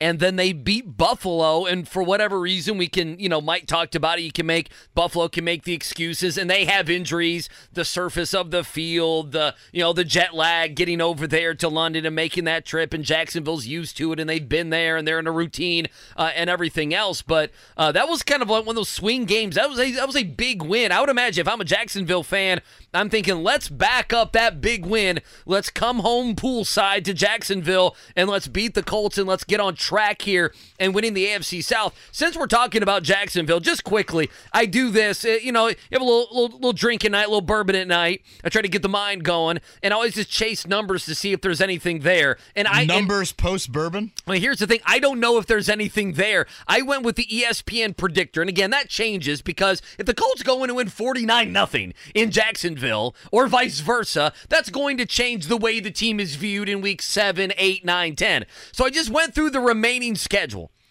Jacksonville is going to be, now this is by the predictor on ESPN. It's not DraftKings, it's not FanDuel, it's not Vegas, but I mean, I still think it tells you they'll be favored. Jacksonville will be favored percentage-wise in 12 of the next 14 games, including they have a 65% chance to beat the Colts on Sunday. The only games they're not favored is when they host San Francisco in 4 weeks, And near the end of the year, probably late November, December, they host Baltimore and Lamar Jackson. Those are the two. So 12 of 14. I'm just looking at the AFC South. The Texans are going to have a better percentage, more than 50% chance to win per ESPN in 5 of the 14 games. The Texans 5, or the Titans 5 of the next 14 games. And right now the Colts are just 4 out of the next 14 games. So I don't know what that shows other than Jacksonville, when you look at predicting services, is still seen as the class of the AFC South. And I think they do deserve that notion. I was looking at schedule strength the rest of the way. I saw the Colts have the 3rd easiest schedule. I think our listeners will have known a huge reason why I thought the Colts would win more games than most this season, because I think the schedule's a joke. Jacksonville has, I believe it's the 6th hardest the rest of the way. You just mentioned San Francisco, and that should be expected. San Francisco or Jacksonville won the division last year, so you're going to be playing more first-place type teams when you have those crossover games. So a little bit more of a difficult schedule the rest of the way, certainly for Jacksonville. But I think that matters. Than Indianapolis. Because Jacksonville looks at this. They have the Saints could make the playoffs. They're in New Orleans. They're at Pittsburgh. And then they have the Niners and Titans at home. The Niners are going to roll in and do what? Yeah. And they've obviously already played the Chiefs and the Bills. Yeah, still on that schedule at Tampa Bay. Baltimore's on the schedule. He mentioned Mike Duraco. He mentioned the Bengals. The Bengals, I think, still win their division. You end at Tennessee, which is always that, rival, that division game that the NFL does. And that game's probably going to mean a lot. If we know the Titans, they'll be like 8 wins. They'll be still in the hunt, on the left side of the screen. When I look at Sunday, to me, this is the best quarterback, running back, wide receiver, tight end collection you face all season. I think it's the best offensive skill. I think it's better than Cincinnati's. Cincinnati, to me, has got to show a little bit more than just one game against the Cardinals before I say that. But even if you want to put Cincinnati above them, to me, I think it ranks very, very high on the list. But Mike Duraco just said it to us, Andy. Their offensive line is not good. No, it hasn't been good. They do have a better left tackle, Cam Robinson, than what they had in Week 1. Cam Robinson was out due to suspension the first 4 games of the year, so that is a bonus. But this kind of goes back to what we talked about in Week 1. If you wanted to make that game competitive, your defensive line needed to be a playmaking unit, and it was that. Obviously, no bigger play than the DeForest Buckner strip and eventual return for a touchdown in that game. That is how you create game pressure moments on Sunday again. Their skill and their perimeter talent is very, very good, and that's not a matchup you want to get into. It's not a back and forth that you want to get into. But if you're able to control your D-line better than their O-line, that's how you make this a game. I would say the one trend, Andy, that we've seen in the continued losses in Jacksonville is just simply turnovers. And I know that probably sounds super cliche, but I think the number is in the 8 straight losses you have against the Jags away from home, I think 7 of the 8 you've committed multiple turnovers. And the good news is Gardner Minshew, he hasn't been a turnover-prone guy at all this season. Has not thrown a pick. And really in his career, unlike a lot of backups, he's had a very nice touchdown-to-interception ratio, so we'll see if that can continue as he faces his former team. Nothing like the age-old, we haven't won in Jacksonville in X amount of years, and Gardner Minshew's been the starting quarterback for 2 of those wins. Well, I know. Does that Life mean comes that full circle? To end the curse, you have to take one of the cursors into Jacksonville? I like believe they're doing? so. Is that part of it? They're ending streaks. Is that like a Harry Potter plot? Do you watch the Harry Potter movies? Did you read the books? No. No? Is that both of them? No to the books, no to the movies? Both. Sam Fritz, really? Are you a reader or a movie watcher of Potter? Yeah, that's not what I was just adjusting the microphone. I wasn't excited to get in on this Potter talk, but yeah, I have seen both of the movies. Is that a plot? Both of the movies? Plot? There's like 9 movies. So we mean both of the movies. I mean both the movies and read all the books. Okay, gotcha. Plot. What's the plot again? I'm sorry. Well, again, Gardner Minshew been the starting quarterback for 2 of these wins when the Colts have not won in Jacksonville for now 7-8 years. So he's a guy that has demoralized you in these matchups.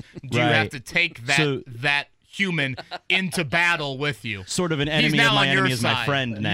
Yeah. That's why we signed him. You're right. Yeah, I think that's the plot of Harry Potter and the Prisoner of the Defense or something like that. I forget how the book's Prisoner of the Defense. It's the 13th book yet to be. Come on, aren't your kids going to get into Harry Potter at some point? You got a couple years, don't you? But it's going to happen. I kind of feel like you're being cocky with this. Books were just too daunting. Way too daunting for me. This should be the name of the show. James Books Boyd are too daunting. joins us in a few. Before we get to James, let's do a morning check down. The Morning Checkdown. On 93.5 and 107.5 The Fan. All right, now speaking of streaks, KB, do you know how many times in a row the Broncos have lost to the Kansas City Chiefs? Because that's your Thursday night game tonight on Amazon. I believe I saw the stat that Peyton Manning was the last Broncos quarterback to beat the Chiefs. Is that correct? Broncos have lost 15 times in a row. That is absurd. 15 times in a row. Again, the Colts just broke a streak to where they lost to the Titans 5 times in a row. 10.5-point underdog, right? That's a lot of bad coaches, quarterbacks, offensive lines, and everything else to lose 15 times in a row. And I mean, not all of those. There's some Alex Smith games thrown in there. That ain't all Pat Mahomes. So that's Thursday night football tonight. Chiefs at 4-1. Broncos at 1-4. Like KB said, a 10.5-point spread. All right, we have, I guess, 5 teams left in Major League Baseball. A couple advanced last night to the championship series. Let's begin, I guess, in the AL, and they have been a team that has been, unfortunately, there a whole lot over the years. That would be the Houston Astros. They win last night in Minnesota. It's their 7th straight ALCS, so they're going to take on the Rangers. The Rangers, of course, undefeated so far in the playoffs. They have a long break between those two teams, get things started in Houston. In the NL, the Arizona Diamondbacks late last night, and honestly, the 4 homers in the third set the tone. That was off of Brownsburg's Lance Lynn. He's had a great career, but certainly last night, the Diamondbacks got the best with those 4 solo shots. Took a 4-0 lead. They held on 2 in the 7th. Not enough for the Dodgers. So that is a sweep of the Dodgers, a sweep of the Orioles. The other NL series that is still alive, it is Atlanta. It is Philly. Spencer Strider on the mound tonight, Game 4. It's a must-win for the Braves. Andy, would you go Phillies to win 1, or would you go Braves to win both? You know what? I'll go. The series would shift back to Atlanta. Yeah, you know what? To hell with Philadelphia. I'll go with the Braves, although it's not looking good. Boy, MLB needs this one to go the distance, don't they? I mean, don't they? Please, Philly, Atlanta, save us from a mediocre postseason. This has been really. An awful postseason. It really so far has. In terms of competitive series. We'll see if Atlanta can do their part tonight. Colts injury report from yesterday, I think a pretty good one for a Wednesday. Bernard Ryman back, Kwity Paye back, Shaq Leonard back, Braden Smith, probably the most notable that did not practice. Only 2 guys didn't practice. Mo Alley Cox coming off that concussion on Sunday.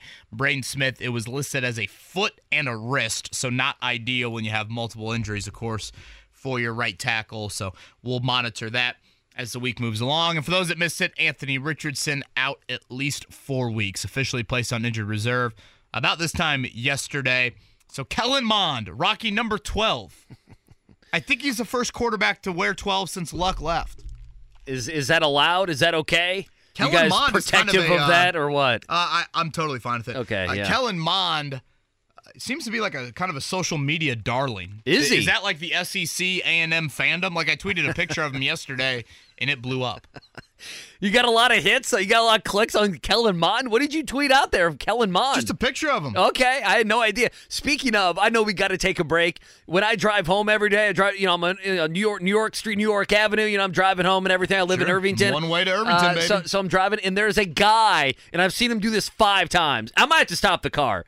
He has his phone set up like on the stoop on the steps, going up to his house, and he's dancing. Oh. And he's doing TikTok dances. It's kind of like a young guy, but I'm like, I need to stop and I need to find out more about this human being. Well, he might ask you to be in one of the dances. Or he might ask you to come inside and we never see you again. Well, it could be, it's a 50-50 roll of the dice, yeah. KB. Well, for Mason's sake, for Nikki's sake, for our sake, please don't do that. Be you and Sam. Be you and Sam in here every morning talking sports. 7 a.m. He is Andy Sweetie. I'm Kevin Bowen. Sam Fritz in today for the ill Mark Dykton. We appreciate Sam's efforts as always. On the other side, James Boyd. He's had a couple great pieces here lately. One on Zach Moss, one on Zaire Franklin. Want to dive into those two because they have had outstanding seasons this year. We'll do that with James next. Life is so much more than a diagnosis. It's about sharing time with those you love, hanging with friends who lift you up, and experiencing all those moments that bring you joy. All hits, no skips. Learn more about Kisqali Ribociclib 200 milligrams at KISQALI.com and talk to your doctor to see if Kisqali is right for you. So long live singing to the oldies, jamming out to something new, and everything in between. The Fan. Yeah, appreciate Mike DeRocco joining us last segment. Always fun to talk with him. It was about my second conversation with him. I like him. Mike DeRocco, all that will be up on the podcast center. Our thoughts in the first hour on the developing story. Anthony Richardson headed to the IR, now on the IR. We'll see exactly how many weeks he will be out. We know it's Gardner Minshew. We also know Colts and Jags coverage Sunday beginning right here on The Fan at 10 a.m. Well, let's keep it going. James Boyd joins us here on the Payless Liquors Hotline. He is from The Athletic. James, good morning. How are you today, sir? I'm doing good. Well, man, we appreciate you joining us here a little early, 8:30 on a Thursday. I told James we had so much Colts news, we need him. Yeah, we and need. He luckily was willing to answer that call. We need more opinions on Anthony Richardson and everything else. Well, let's start here. Before we get to AR, before we get to the Jacksonville game, I was reading on your timeline on Saturday you were getting a haircut when the Jonathan Taylor news breaks. So what does a journalist do when he's getting a haircut and massive contract news breaks in the middle of your Saturday afternoon? Yeah, so I was prepared for JT being activated. I had that pre-written, so I wrote it, published it, got in the chair. I was like, oh, great, Saturday's over, get to chill. And as I'm, getting to the end of my haircut, some kid in the barbershop, shout out to him, he's like, JT's got an extension. And my phone's buzzing. It's buzzing a lot more than usual. I'm like, goodness gracious. So pull the phone out, and I'm, sitting in the chair. She finishes up, typing up some stuff and trying to get stuff confirmed. And fortunately, I brought my laptop with me, which I always do. So I just hopped out the chair as soon as she was done and sat down for an hour to pound out something really quick. And they were all laughing. And they were like, man, we knew you were a reporter, but we didn't know.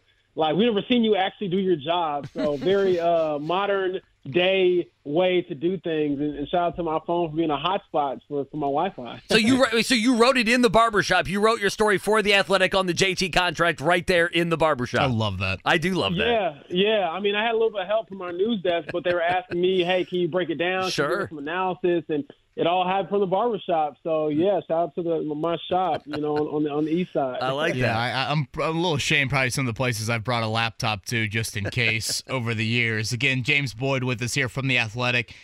Staying on the JT front for just a second. I don't want to hit on it for our entire segment, but if you could give him true serum on any question, James, because clearly he doesn't want to answer anything about the contract, about the trade request, etc., what would be the one question you'd want true serum on with Taylor? Would you have played for the Colts again without a contract extension, or willingly play for the Colts again without a contract extension? And I think that's the money question. He'll never answer it. But, yeah, it's weird with JT. Obviously, excited for him to get paid. I'm always, pro player in that sense. Get your money. I'm never going to be like, hey, this billionaire shouldn't pay you. But it's just weird because, as you know, KB, he's pretending like it never happened. Like he was never unhappy, like he never asked for a trade. And we didn't see him, wear a hoodie and be mad for weeks at a time in the summer. He's just like, oh, no, I just had to get healthy. And I'm like, no, dude, that did not happen. That's not real. So it is what it is. But it's just funny because I'm like, just because you say these things, I'm not going to write that. That's not true. What you and I were talking about this. I guess all of us kind of talked about this yesterday in the media room, and I know Malky Kawa, Taylor's agent, has gone dancing on graves here to celebrate this, and honestly, I probably would too. Do you feel like Taylor had I've always thought of Taylor as choir boy when it comes to meeting the media, but he really changed his tune, and certainly the agent helped. Do you think he kind of had to go mean in order to get what he eventually got? Absolutely. And I believe that Jim Irsay admitted defeat. He told us, hey, yeah, I ended up paying him sooner than I would have liked. And that was the money quote from his statements on Saturday. So, everyone can get mad at the agent and say, oh, he didn't help, he just delayed it. The bottom line is, I don't think if JT doesn't make things awkward and make things loud and make things uncomfortable, he doesn't get that same deal. I don't think so, by walking in there and going, oh, can I please have more money? No, he was mean. He was, got a little down and dirty with his agent, and it worked out. And now the agent can take the victory lap. People can complain all they want to, but the bottom line is he got his client paid without losing any money. The PUP list, you can say it's for injury, you can say it for whatever reason. The bottom line is you get paid while you're on the PUP list as well. So he didn't lose any money in game, 42, and obviously the 26.5, which is guaranteed. Yeah, he didn't get hit and he got paid. Yeah. I mean, it worked out. That's a pretty win-win. He's pretty good. So, I mean, that also helps. James Boyd with us here. Wake up call on the Fan on this Thursday. He joins us on the Payless Liquors hotline. James, let's move to Anthony Richardson. I know you were there as well. Obviously, Lucas Oil on Sunday. He goes down in the second quarter, writhing in pain. Had to be basically helped off the field right to the 10th and right to the locker room. And, I'm sitting there with all the radio gas bags, and we're already saying, it's going to be a month. It's going to be, 5 weeks. He goes on IR yesterday. The S word, the surgery word, is something, obviously, it cannot be ruled out. Just what is your read of the situation? How long you think he could be out? This could be season ending. And then just the bummer word is how we've described it, James, that you're just not going to see the maturation and kind of gather all the data that you were hoping to get year one with Anthony Richardson. It's really a bummer. It is. I felt for him, Sunday, and when he couldn't raise his right shoulder, I was like, oh, man, like that's like every, coach's, fans' nightmare to see your quarterback with this throwing shoulder kind of slumped.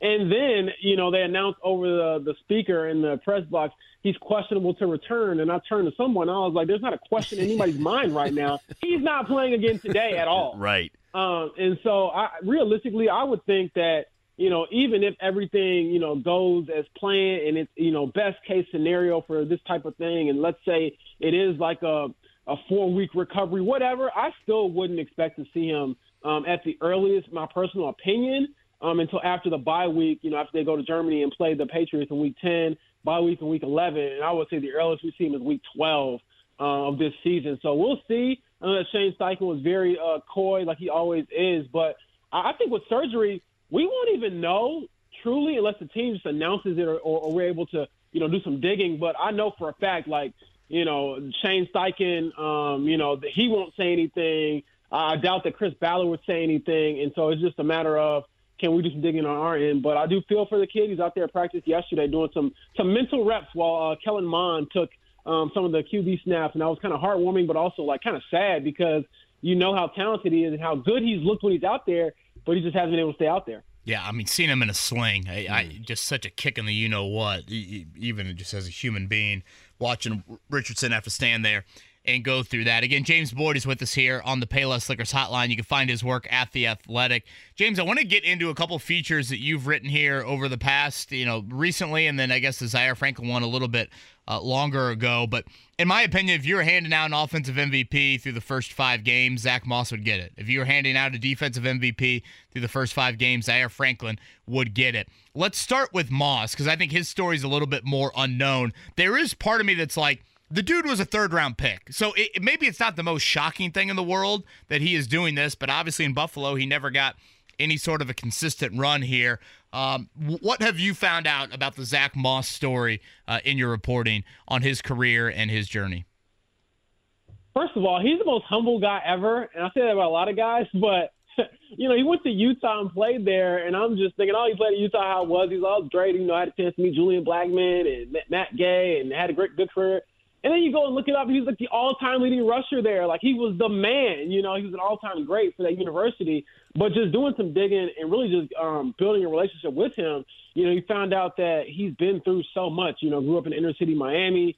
At one point lived in a hotel with his mom, who he thinks is like, his hero. She raised him and his brothers and siblings after their parents got divorced. And so you look at him now, you don't realize, like, oh, wow, like you've been through a lot of different things. And it's sort of similar to Anthony where, you kind of have to see something before you can achieve it and kind of see beyond what's around you. And he was even telling me, yeah, man, like, I had a friend that, came home from college and got shot and killed and, obviously never went back. And he said, but when I was growing up, that was normal. That was normal for me. That was what was an everyday occurrence for me, unfortunately. So he was saying he didn't even know, like, that things like that aren't normal until he went to Utah. And he said he was glad for it because his hometown isn't necessarily a place you get homesick from. So we had a lot of talks about that, and obviously things kind of panning out when he got to Indianapolis. And I asked him, I said, hey, man, did you ever lose, like, any confidence? Like, no, I just wanted a chance. And he said, I knew regardless of who the coach is, Indiana, they run the football. Indianapolis, they run the football. So they have, and he's proven to be a lot better than I think anybody expected him to be outside of himself. And obviously he could be a really good 1-2 punch with JT. But personally, I think it's just for this season. He's outplayed himself as far as his contract and any future here. They're not going to pay 2 running backs, in my opinion. So he's going to get paid, I believe, somewhere else after this year. And then on the Franklin front, to me, he mixes, two kind of dynamics in an athlete that's really hard to find. And that is a really humble worker, but an extremely confident leader. Like, that's how I describe Franklin. I mean, he's got first-round pick swagger, seventh-round pick work ethic, if that makes sense. How would you kind of describe Franklin in getting to know him and his story a little bit more lately? As real as it gets, he's the first guy, and I always think of this type of stuff going forward in my career, the first guy in the NFL who gave me a chance to tell their story in totality and trusting me enough to do it. And so learning about how he was raised, by his grandmother and mother, how tough they were on him and forcing him to kind of see beyond his environment. There was this time where his grandma, I believe, asked him what he wanted to be, and he told her, hey, I want to be a teacher.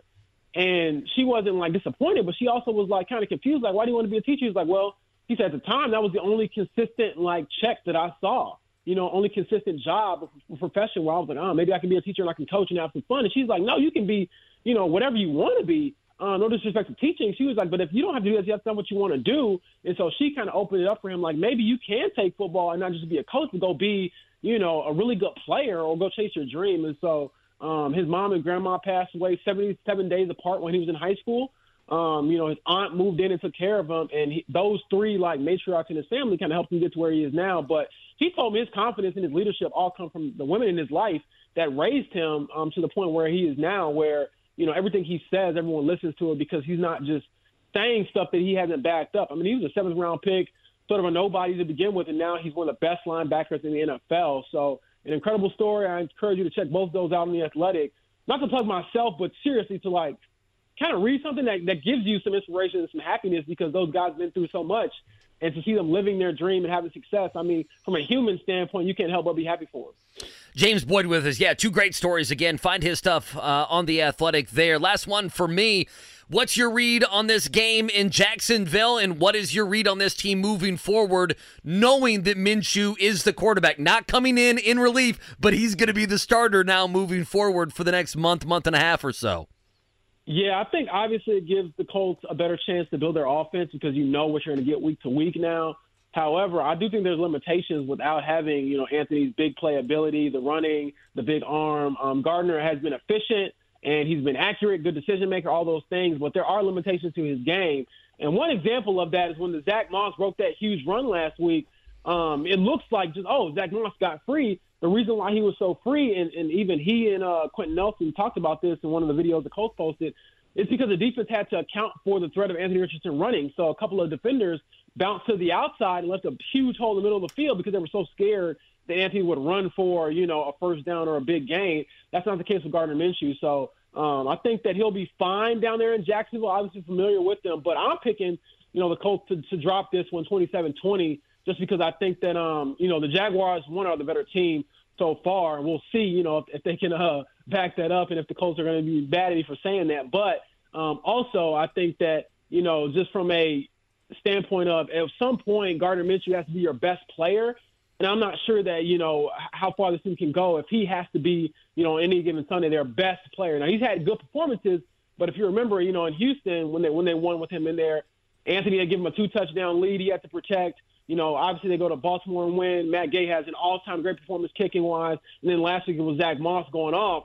So I just think that, okay, if he has to be the best player, how far can this team go? And I'm not sure I feel as confident in this team going as far and winning as many games. So we'll see, but, that's why you go play the game.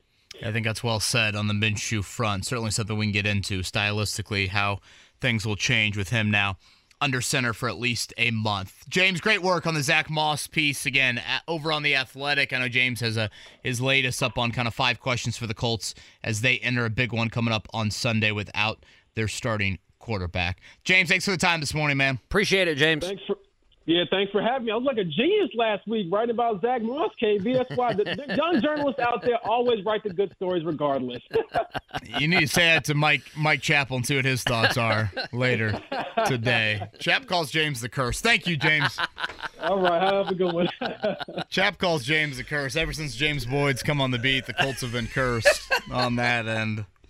I'm kind of wish I would have been here earlier. You could have called me the curse. I would have loved for Chap to call me the curse. That would have been fantastic. Some might say you resurrected the Jonathan Taylor situation. Well, there we go. Let's go.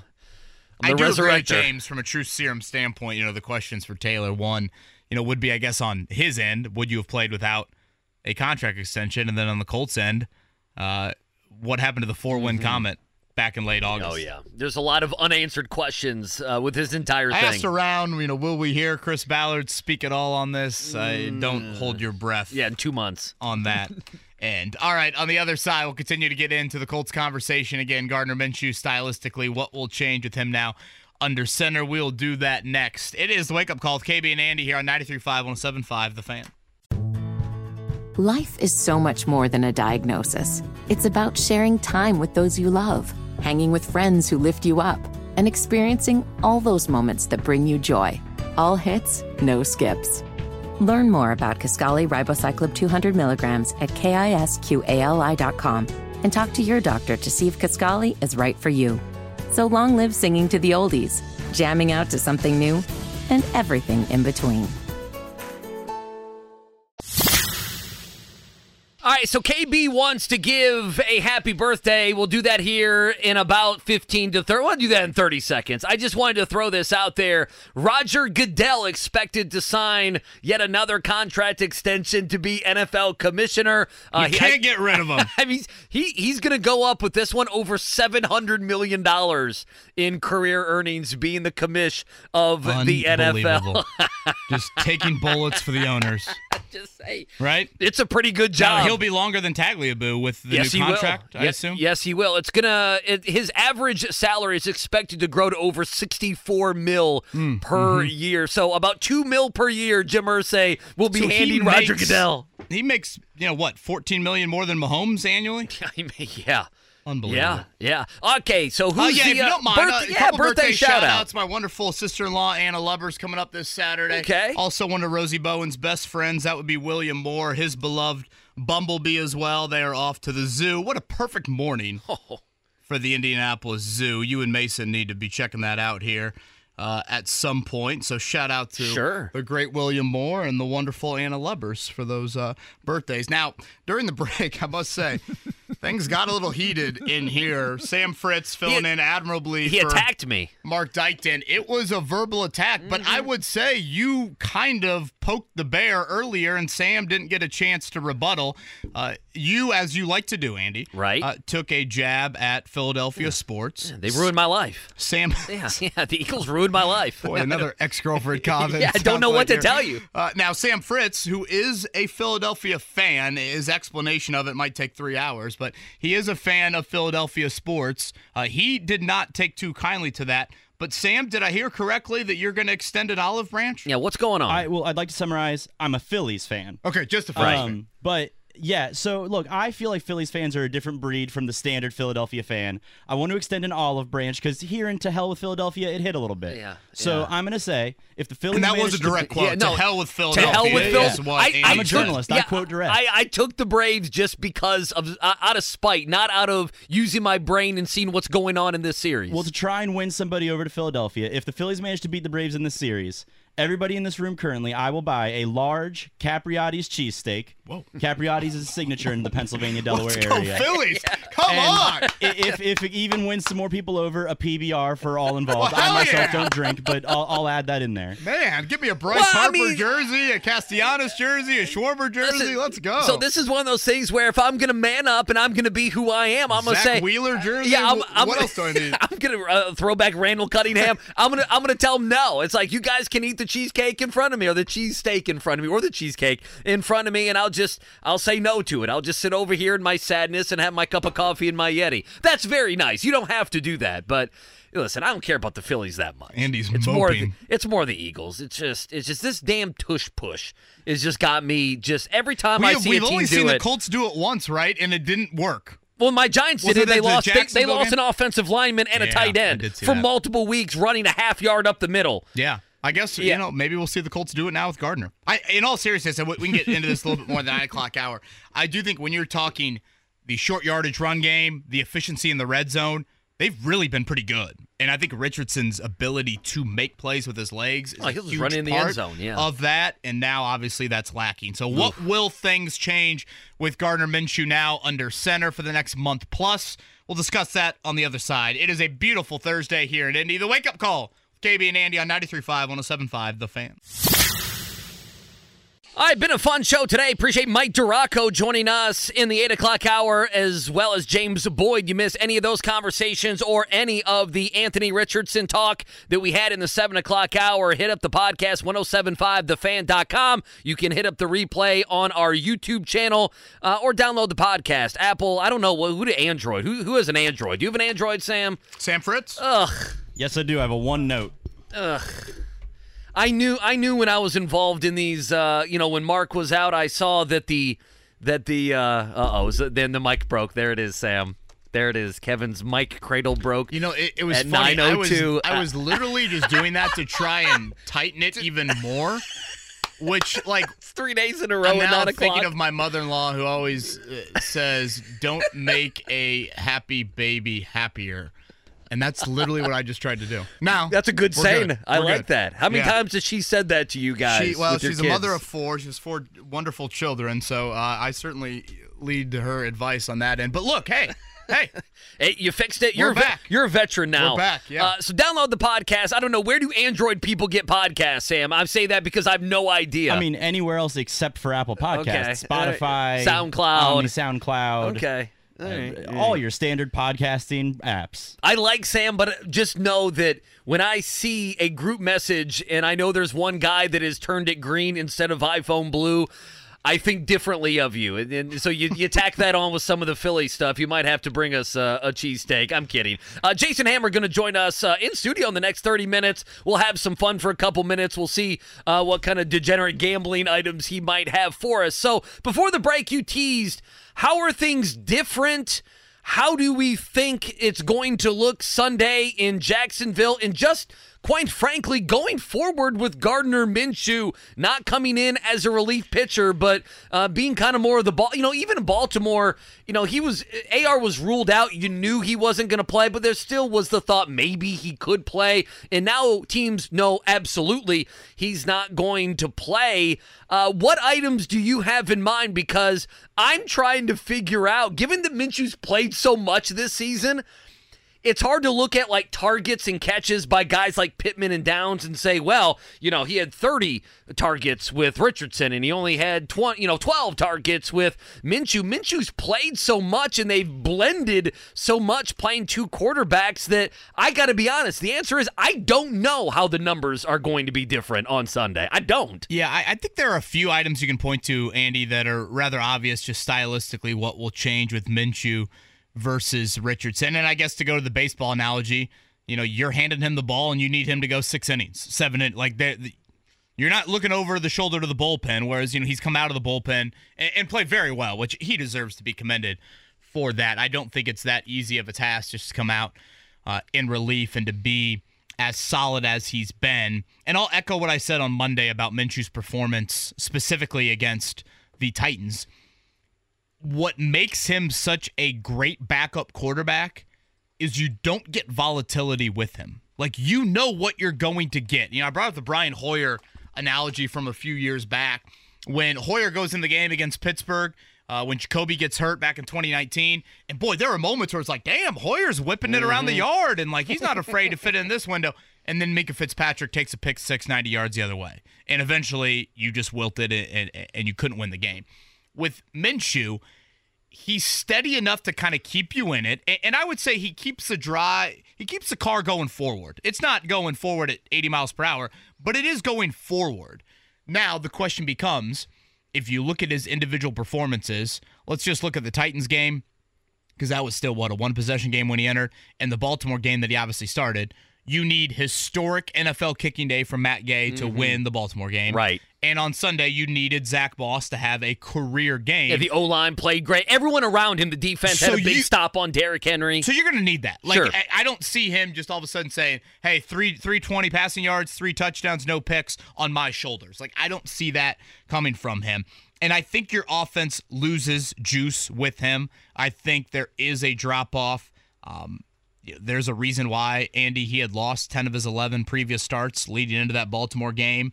But he can be steady enough to keep the offense in forward and stay away from just the catastrophe that a lot of backups inevitably. No, catastrophe's the word.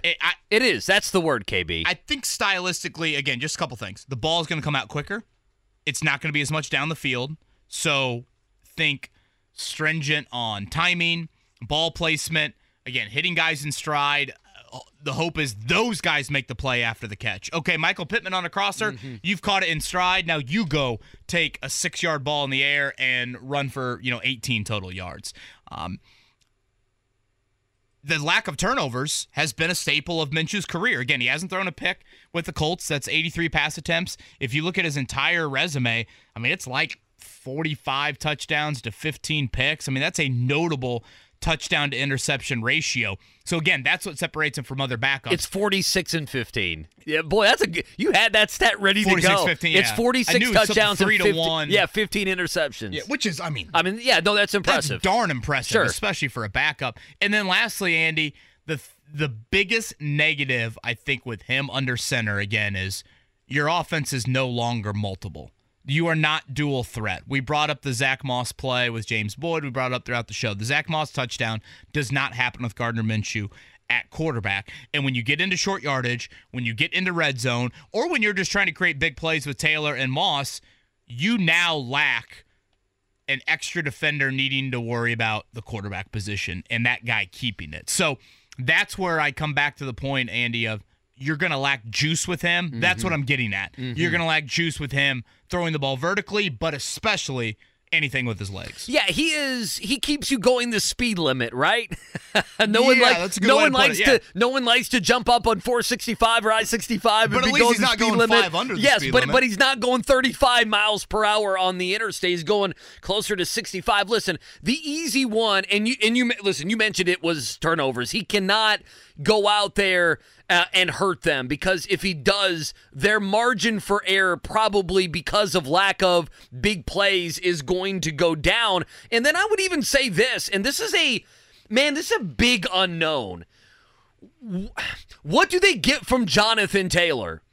And if Richardson were healthy this week, wouldn't that be the number one story?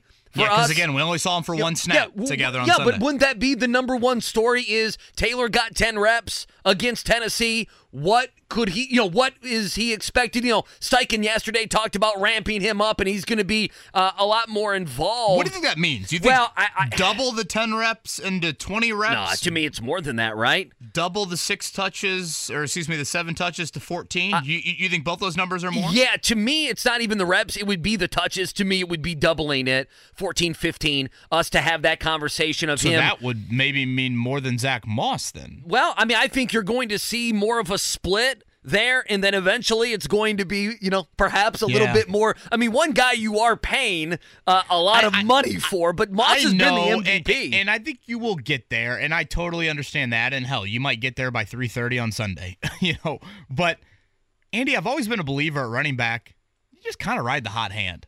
And Zach Moss is hot right now. Listen, I think they're going to. Zach Moss is, he's Beyonce. He's Jessica Simpson. He is hot right now. It is. Jessica Simpson? Does Sam know who Jessica Simpson is? Oh, come on, please. Does he? I was in my youth when Jessica Simpson wasn't born yesterday.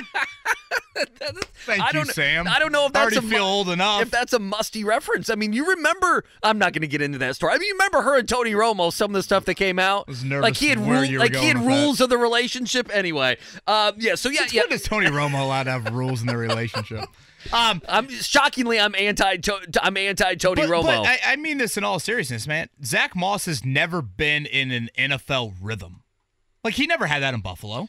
And to be fair, it's not like he produced enough to where Buffalo said, guys, we got to get Zach Moss 20 carries a game. Right. Whereas right now, he is in that rhythm. Yeah. Well, and if you even go back to late last season, he had some moments. And I know last season was so disastrous, particularly at the end. Zach Moss was a consistent presence. So now when you fast forward to this season and what he's given you, to me, I still think you are starting the game with Zach Moss, and he's your bell cow. Now, again, I'm a big believer in game flow. I'm a big believer in riding the hot hand. There's been games even in Taylor's career, to be honest with you, Andy, where it's been like, should they have Nyheim Hines handle this series again? Like, even sometimes you get that. So I don't want to act like, boom, it should be as big of a discrepancy as you saw on Sunday. But I do think Zach Moss needs to get the initial look. Yeah, can you go 20 carries by Moss and you're going to – my thinking is you're going to run the football, and on top of it, you're not going to have those AR runs, right? So if you think if there's 5, 6, 7, whatever that number is, that's going to – if you're still going to run the ball, that's going to go to other guys. No, I think instead of maybe 25 carries for Moss or 23, maybe that goes down somewhere between 17 and 20, and, some of those rushes along with a couple of those AR go to Jonathan Taylor. But, listen, we've talked turnovers. I do think, and we saw this in the overtime catch with Michael Pittman and maybe Pierce, to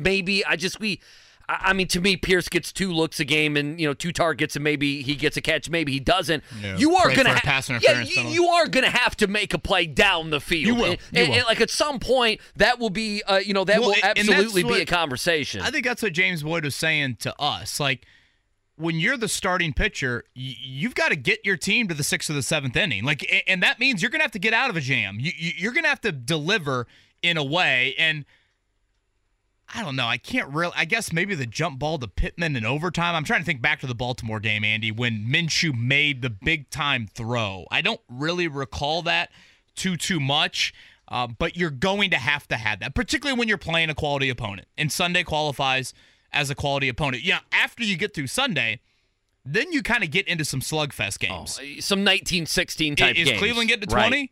Is New Orleans getting to 20? Is Carolina and New England after that? Whereas this team on Sunday, while they haven't been as potent as I thought they'd be, to me, again, Jacksonville's quarterback, running back, and skill, I think it's the best group that you face all year. I think what is interesting to me is twofold. Number one, does Steichen show us something different, knowing that, and it kind of feeds into my second point, don't you feel like with, we've talked about the Moss run last week where, the defenders had to kind of guess, is AR going to keep this? No, it's Zach Moss, and now here is a big play, and it's made because of the legs, of the feet of Anthony Richardson.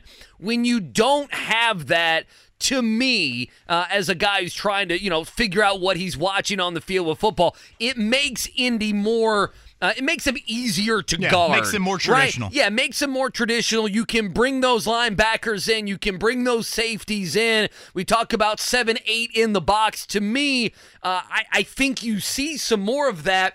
So what does Steichen do, KB, knowing he's probably going to get some of that, right? Like, he's going to have a few wrinkles. Yeah, he's going to have to go into his bag, as the young kids say. As the kids would say. He's going to have to because, and that might not be a lot. That might just be there are a few plays that are new. There are a few wrinkles that are new that are going to affect a couple drives, right? But there's no doubt about it. To me, the margin for error has probably even tightened a little bit more. Matt Gay's not going to be able to go out there and miss a field goal like he did against the Rams. It's a 45-yard field goal. He's going to have to go, and he's going to have to make that. Yeah, if Lawrence throws one to you, you can't drop it. By the way, speaking of Minshew, he pulled an Orlovsky. Today is the anniversary of Orlovsky running out the back of the end zone. It was that early in the season? It was October 12th, 2008. Now, do you remember the defender who was chasing him? I don't. Would you rather have Minshew's hair or Lawrence's hair? Lawrence's hair. I'll tell you why. I think Lawrence's hair. Let me tell you why. At times, from behind, they might mistake you. Okay. Right? Save that sentence, Sam. We can cut that up. Put that on the best stuff. Well, that's the most politically correct statement. It's a 9 o'clock hour.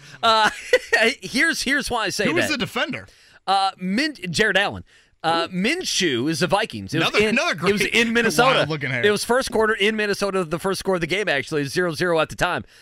Minshew has the Uncle Rico, the not the mullet, but he's got very much the Leonard Skinner type look. Does that make sense? No, it's just fitting for Jacksonville. Well, no, it is.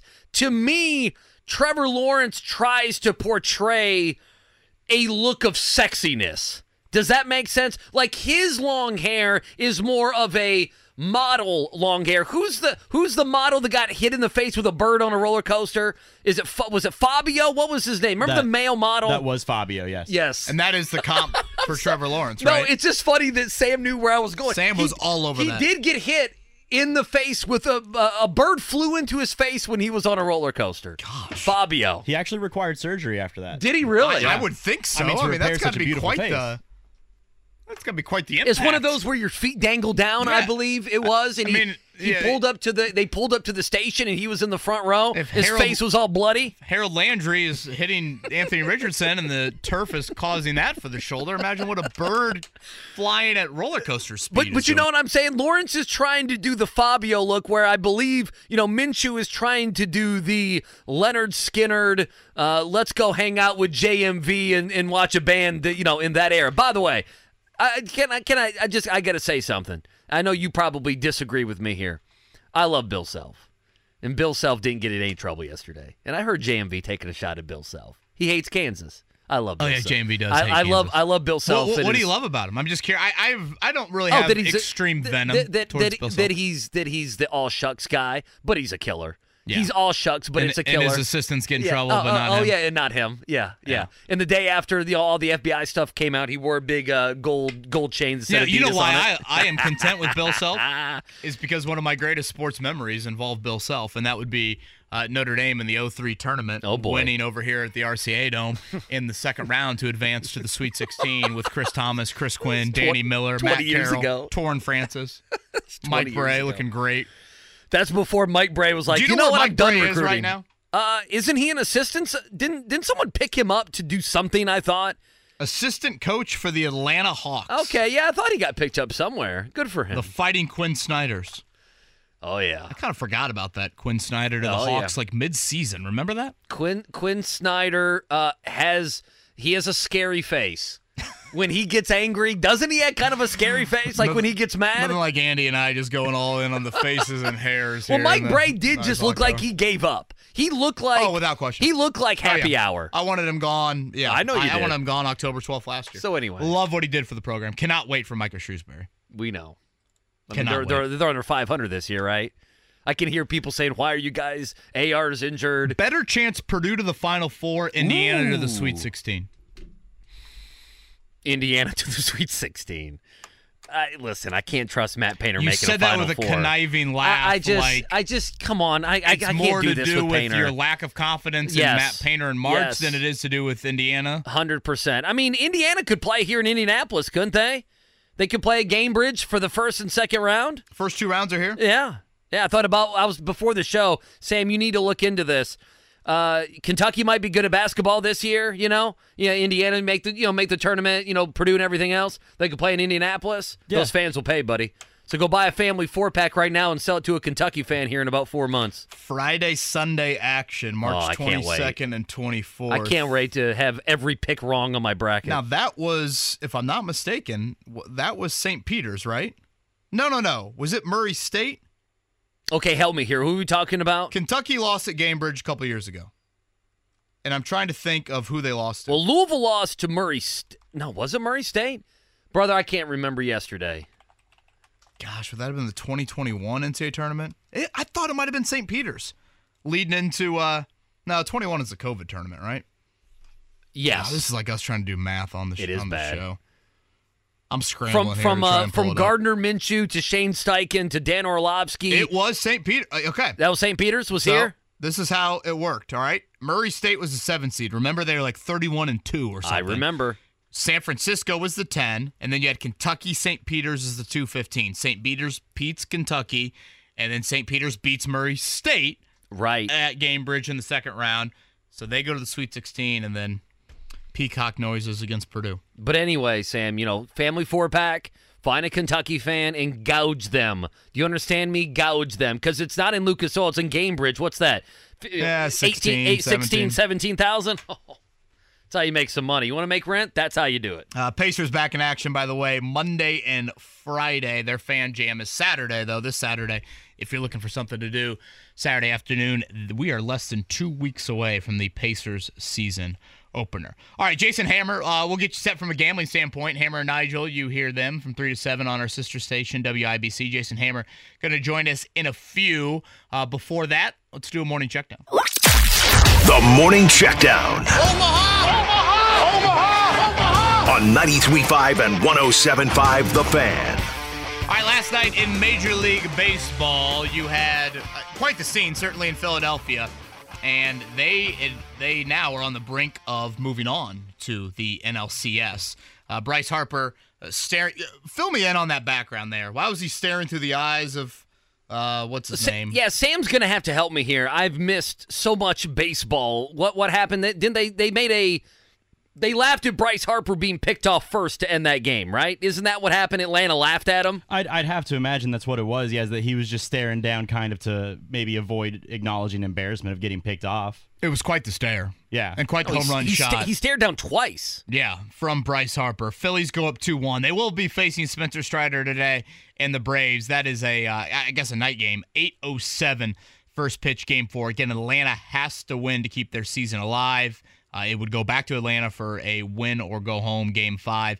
In that one, the other 3 series are over. Diamondbacks sweep the Dodgers 3-0. And in the AL, you had the Astros 3-1 over the Twins. They advanced last night. 7th straight ALCS for the Astros. That's got to be close to a modern-day record, it's right? It's ridiculous. No, they're such a good franchise. It's absolutely ridiculous. Have you been in a stare down or stared down by a coach or player in your, the locker rooms and Zooms and press conferences that you've been a part of? I'd say, given my athletic background, I would venture to guess no.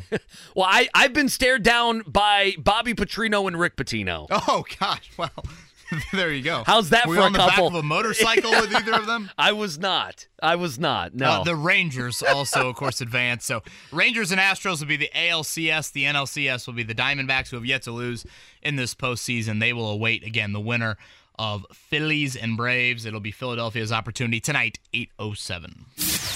Just quickly, a couple different things in the NFL. Week 6 of the NFL season is tonight. About a 10.5, 11-point spread. Kansas City hosting Denver. Denver's lost 15 straight times to the Chiefs. That's that hard is to do. ridiculous. I mean, how many different quarterbacks and coaches and coordinators and everything else between the two teams? Maybe Denver, it's Thursday night, can keep this close. Kelsey is going to be very questionable in this game, obviously, for fantasy football people as well. I want to play one piece of sound just with all the Anthony Richardson stuff. Ian Rappaport of the NFL Network was on yesterday with JMV, and we've talked about surgery. Here's what Rappaport had to say. I think if there was going to be surgery, you'd probably have it already, would be my guess. Mm-hmm. Because if there's going to be surgery, you'd want it as soon as possible. On the other hand, it might be a situation where you see how well it can heal with rehab, and if it doesn't, then surgery, which would probably end the season. I think that's probably where it would be. So if there's surgery, it's probably bad news. But again, I think the hope is just rehab, and then he's okay. But these are pretty serious injuries, and when you say a grade 3 sprain, that includes some tearing, and that's just kind of the way the injury is, unfortunately. So how quickly can he rehab? I think that all depends on, what happens the next couple of weeks.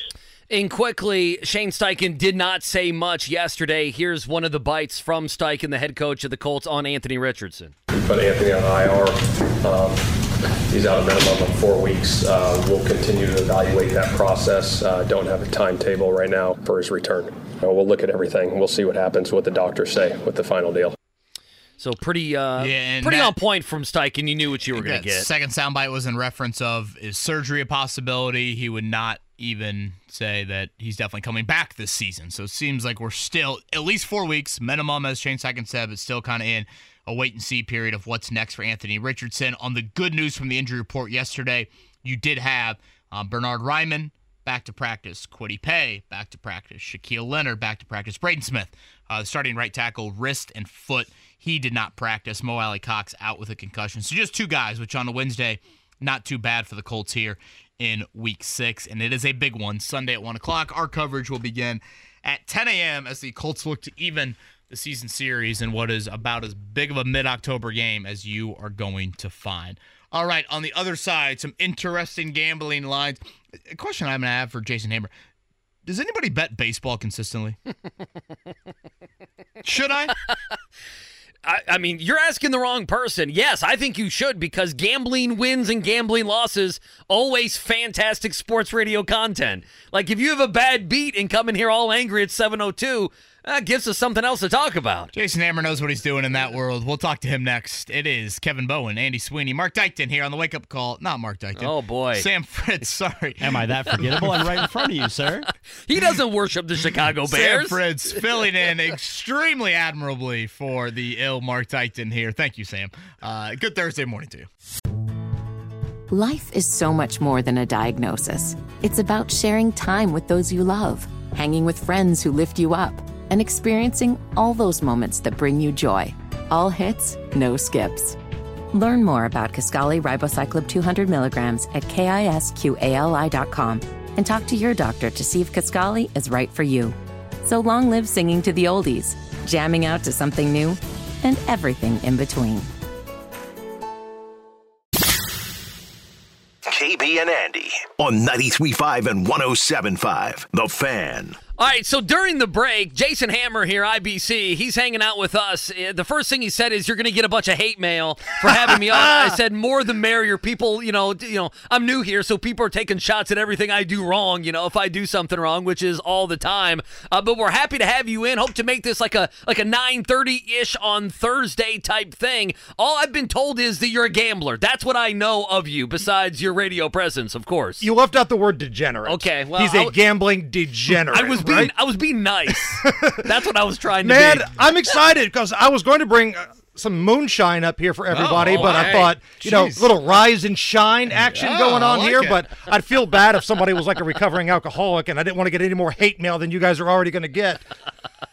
The one and only Jason Hammer is with us, obviously. Hammer and Nigel. The moonshine would soothe us. Yeah, in the hate mail. Rise and shine, baby. You can't drink all day if you don't start in the morning. I did go to one wedding, like in the middle of nowhere, Kentucky, and it's like, moonshine in a milk jug. Come back here and try it. I'm like, I can handle that. And boy. Let's just say that Sunday was one of the darker Sundays Did you hallucinate? of my life. It was... Did you go blind? It was quite the experience.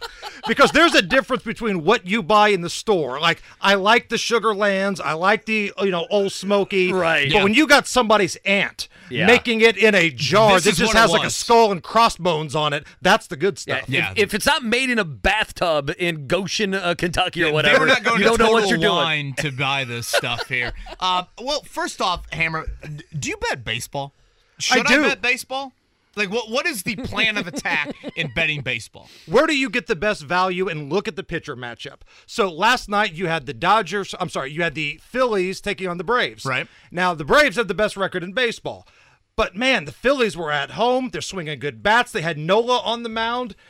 It felt like that was free money with the Phillies last night. Now, I would have missed the Dodgers bet. I did not bet that game last night. I told you I would have taken the Dodgers to bounce back and, not embarrass themselves. Yeah. And they were minus 145, I think, going into that game. Yeah. So baseball's tough, man. It is. And if you're going to bet a money line, see if you can just get it -1, if the favorite is -1, because chances of that thing being a one-run game probably pretty slim. Right. So get the more money. Get the juice, baby. Now, you are a little concerned about Mother Nature tonight with Thursday Night Football. Is that correct? So I'm a nerd. I love weather stuff. I originally went to Ball State to become a weatherman.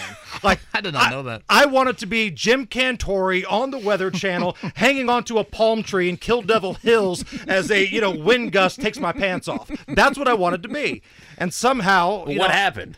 Well, I thought telling poop jokes was more fun, so it is. Somehow got into radio, and so I'm looking at the wind gust tonight, right? Like, rain usually isn't a problem for the degenerate gambler, but wind is, and we're hearing wind gusts of around 20 to 25 miles per hour. Not constant, but enough to screw up the kicking game, enough to affect deep passing.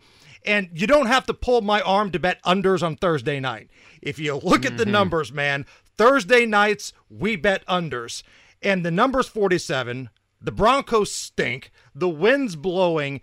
Nobody likes to bet the under. It feels un-American. Nobody wants to root for punts and turnovers, but I think the Chiefs are doing the heavy lifting tonight. I don't know how active Kelsey's going to be in the passing game with the wind, the short week, the injuries.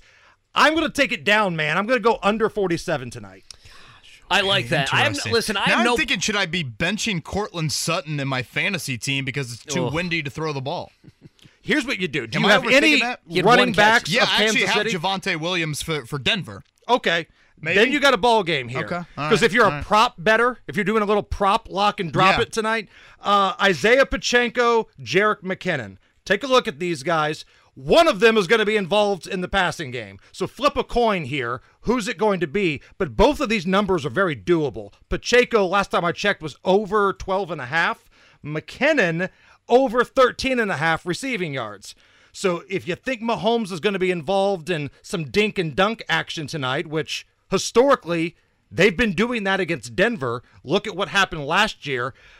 I think those plays are in the mix. Again, you got a 50-50 chance of which one he's going to favor tonight. So here's the thing, and I don't know. I've known KB for a couple months, okay? I don't know how he reacts to a bad beat or stringing together a couple betting losses. And so he's a very... I usually go moonshine. He's a very even-keeled man, and so I don't know if I want him to lose some of these bets to put him on the edge, Hammer, just a little bit. You understand? No, I think the show would be better on the edge. Well, that's what I said. I want him to come in here and just go full Bob Knight. I'm not here to mess around this week. If you're not going to recover, Kevin, if you're not going to recover, Sam...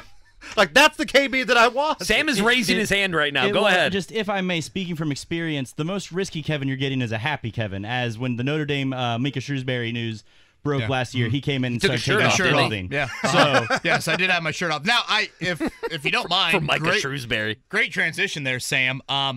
Hammer, I'm looking at our local college football teams here on Saturday, and I see Notre Dame favored by 2.5 against USC. I see Indiana as a 33-point underdog at the Big House.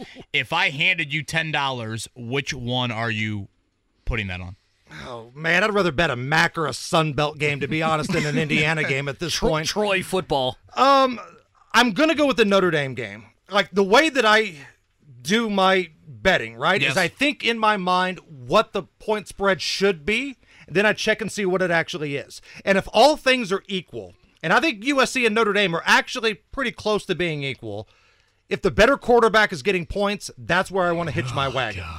And last time I checked, the better quarterback was getting points in South Bend. Now, the caveat to this is such a desperation game for your Irish, Kevin. Like, Freeman needs a signature win. Yes, right? badly. And USC's defense stinks. Yeah, they can't tackle anybody. USC has to play arena football every single week. So take a look at the over. Like, if you don't want to pull the trigger on USC, take a look at the over. It's a high number for South Bend, 60.5.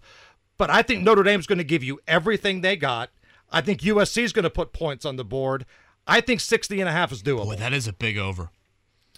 This slate of college football this weekend stinks, by the way. What about Oregon, Washington? I'm looking at Oregon, Washington. That's a big one. Maybe Tennessee and the fighting Bobby Petrino and Jimbo Fishers and A&M. I love Tennessee in this matchup, by I the do, way. too. I love the Why do you balls. like them?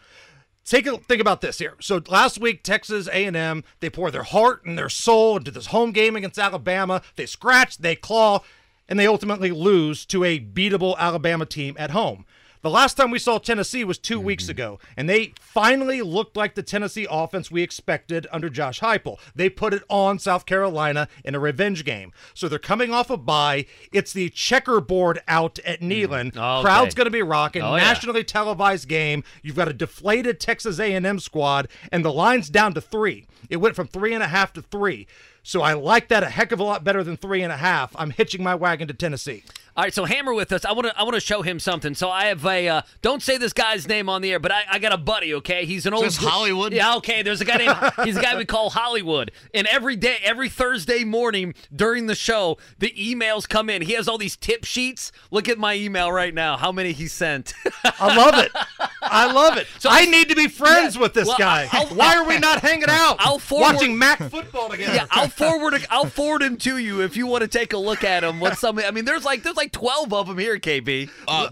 Before we let you go, Hammer, any gut feel on the Colts? 4-point underdog with Jacksonville. And what do you just make of Richardson's injury and everything else? Yeah. So Richardson is who we thought he was in Florida.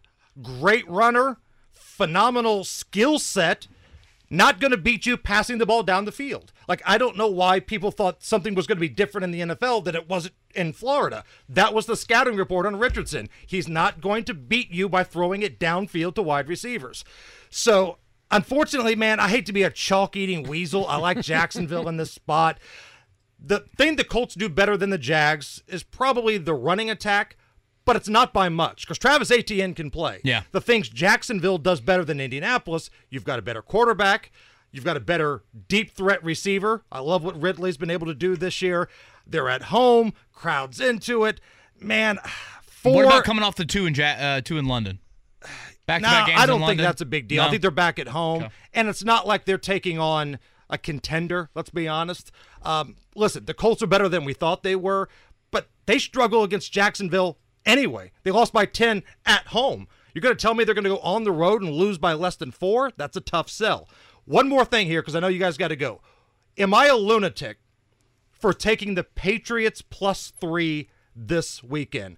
Because I'm having a hard time coming to grips with the reality. Who the hell are they playing? Boston College? The Raiders in Las Vegas. Jimmy G. Do you really think Bill Belichick's going to stir the pot of getting fired by laying an egg against Josh McDaniels? Gosh, that's a great Okay, question. so I wanted to believe. I think Robert Kraft interjects and says we're tanking for Caleb Williams. But the Pats got blown out 2 weeks ago, and I'm blanking on who they got blown out the by. Saints. Well, no, smoked that them. was last week, and so I thought they might bounce back at home against the Saints. I know. And then they got blown out again. So I'm off the believing New England plus the points. That's just me. Taking New England gets you evicted from this city.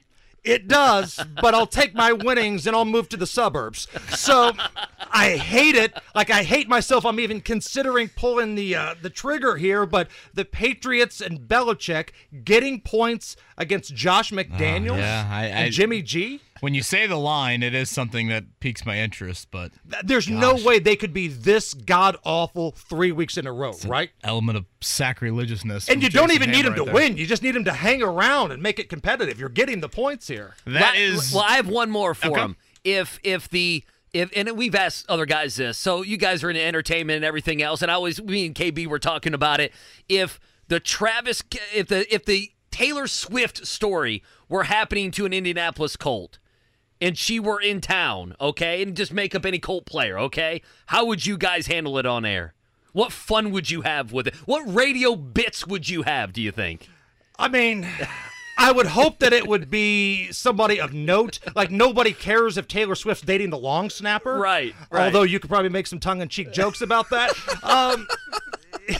I might prefer her dating the long snapper. Actually, that would be good content. A couple years ago, you had Simone Biles, and I think she ended up marrying, the Texans' backup safety. Yeah. I'm like, that's not juicy. Right. The whole trailer story, Travis and Taylor, which we've dubbed them trailer, which fits on so many levels. I think it's burned a few people out. You think? Yeah, just a little bit. It's called America. And here's the secondary effect of this. Chiefs fans are ticked off because now on the secondary markets, StubHubs and everything else, all the Swifties are buying tickets, and the diehards, the Jimmy Cooks are not getting their tickets secondhand. That's a great point. That is a great point. He is Jason Hammergan, Hammer and Nigel, every weekday on our sister station, WIBC, 3 to 7. Hammer, thank you. Appreciate it, buddy. Appreciate it, guys. That is Jason Hammer right there. He's going to be joining us coming up on some Thursdays as we get deeper into football season. All right, to round out the show today, it will be the pop quiz, 317-239-1070. A little hockey flavor, am I seeing correctly, on today's pop quiz. So give us a call, 317-239-1070.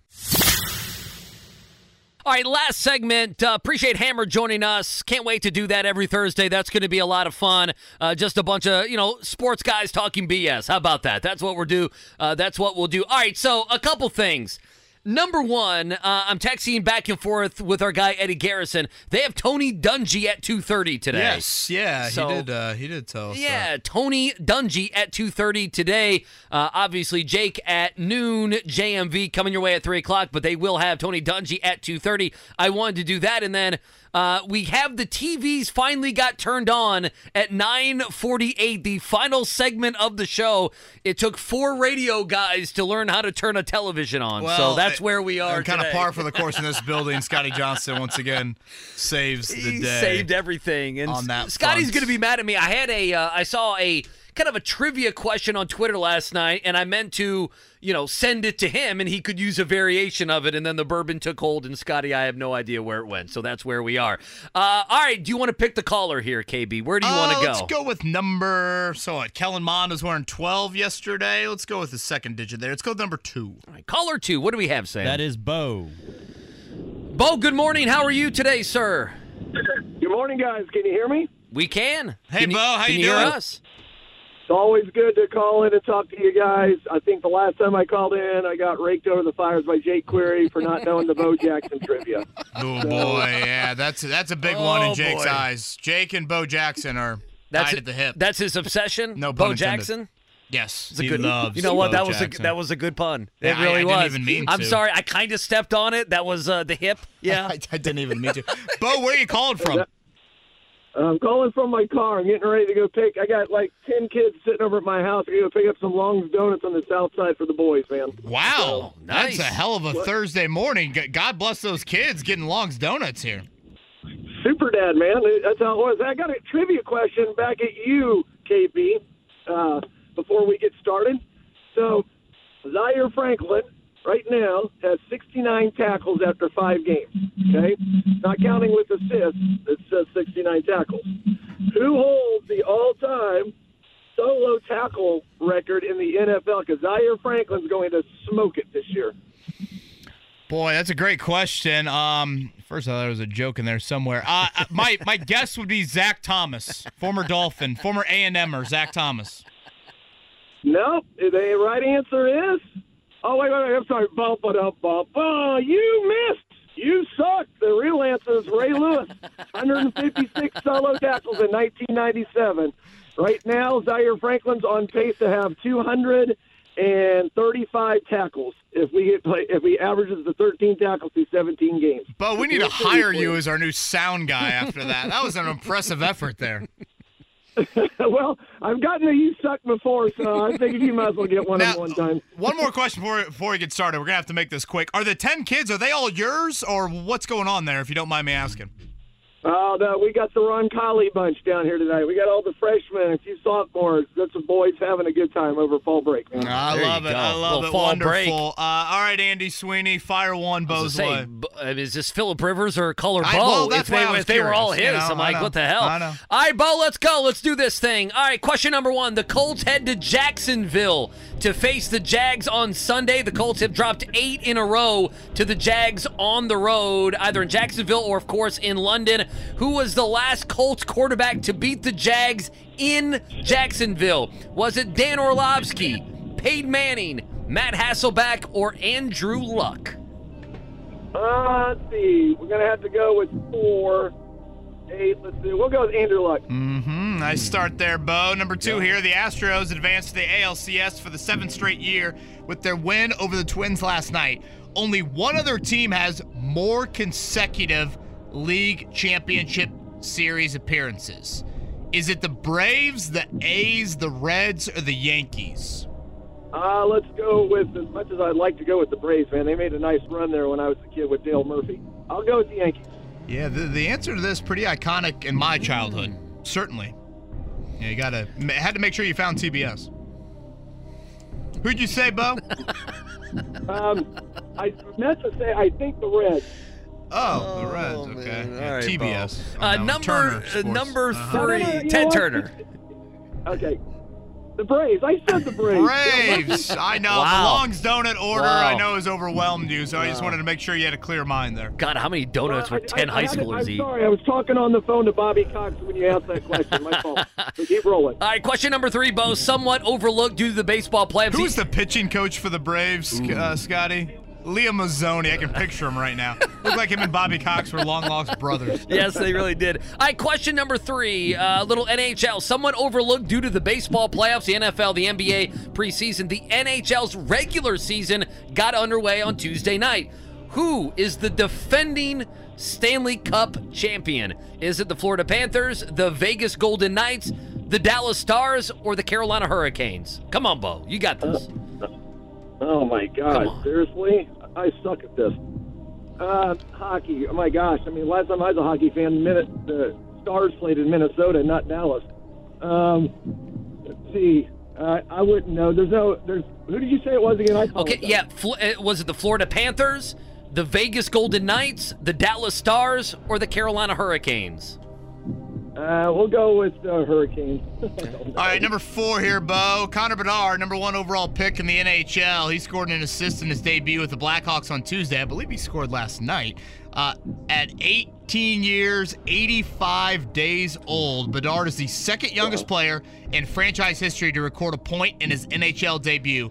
Name the only Blackhawk who was younger to notch a point in his debut.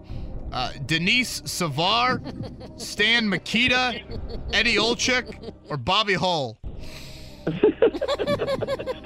If you can spell the first 3, you need to get a better job. Yeah, agreed. I'll go with Bobby Hull. This guy did some announcing. He loves horse racing. Yeah. Yeah, I still don't know the answer. Give me Fair enough. The second guy. Fair enough. The Las Vegas Aces. Now we're going to something I'm sure you know, Bo. WNBA. The Vegas Aces beat the New York Liberty last night to take a 2-0 lead in the best-of-5 WNBA Finals. If Vegas wins the series, they will be WNBA champions for a second straight year. Who was the last WNBA team to win back-to-back championships? Was it the Seattle Storm, the Phoenix Mercury, the Houston Comets, or the Los Angeles Sparks? Good luck. I don't know. I think I'm liking the Sparks with this one. Yeah. Okay. Yeah, my clue was going to be you hope the high schoolers don't do this coming up this weekend. Right. I don't know. Sparks them. I don't know. Maybe that was an awful one on that end. Yeah. Thank you, Sam. I deserve that, Sam Fritz. Bo, a hell of an effort. Andrew Luck was correct. 2014, that was an absolute rout by the Colts, 44-17 in that one. After some convincing, he went with the Braves. He got the Sparks right.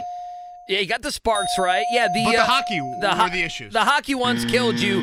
The Las Vegas Golden Knights won the Stanley Cup last season, and Eddie Olczyk is the answer to who scored the youngest there in Chicago. And that have a blast, man. And, boy, you are hero of the day for getting the Long's Donuts for the kids. Talk about that. A little fall break action.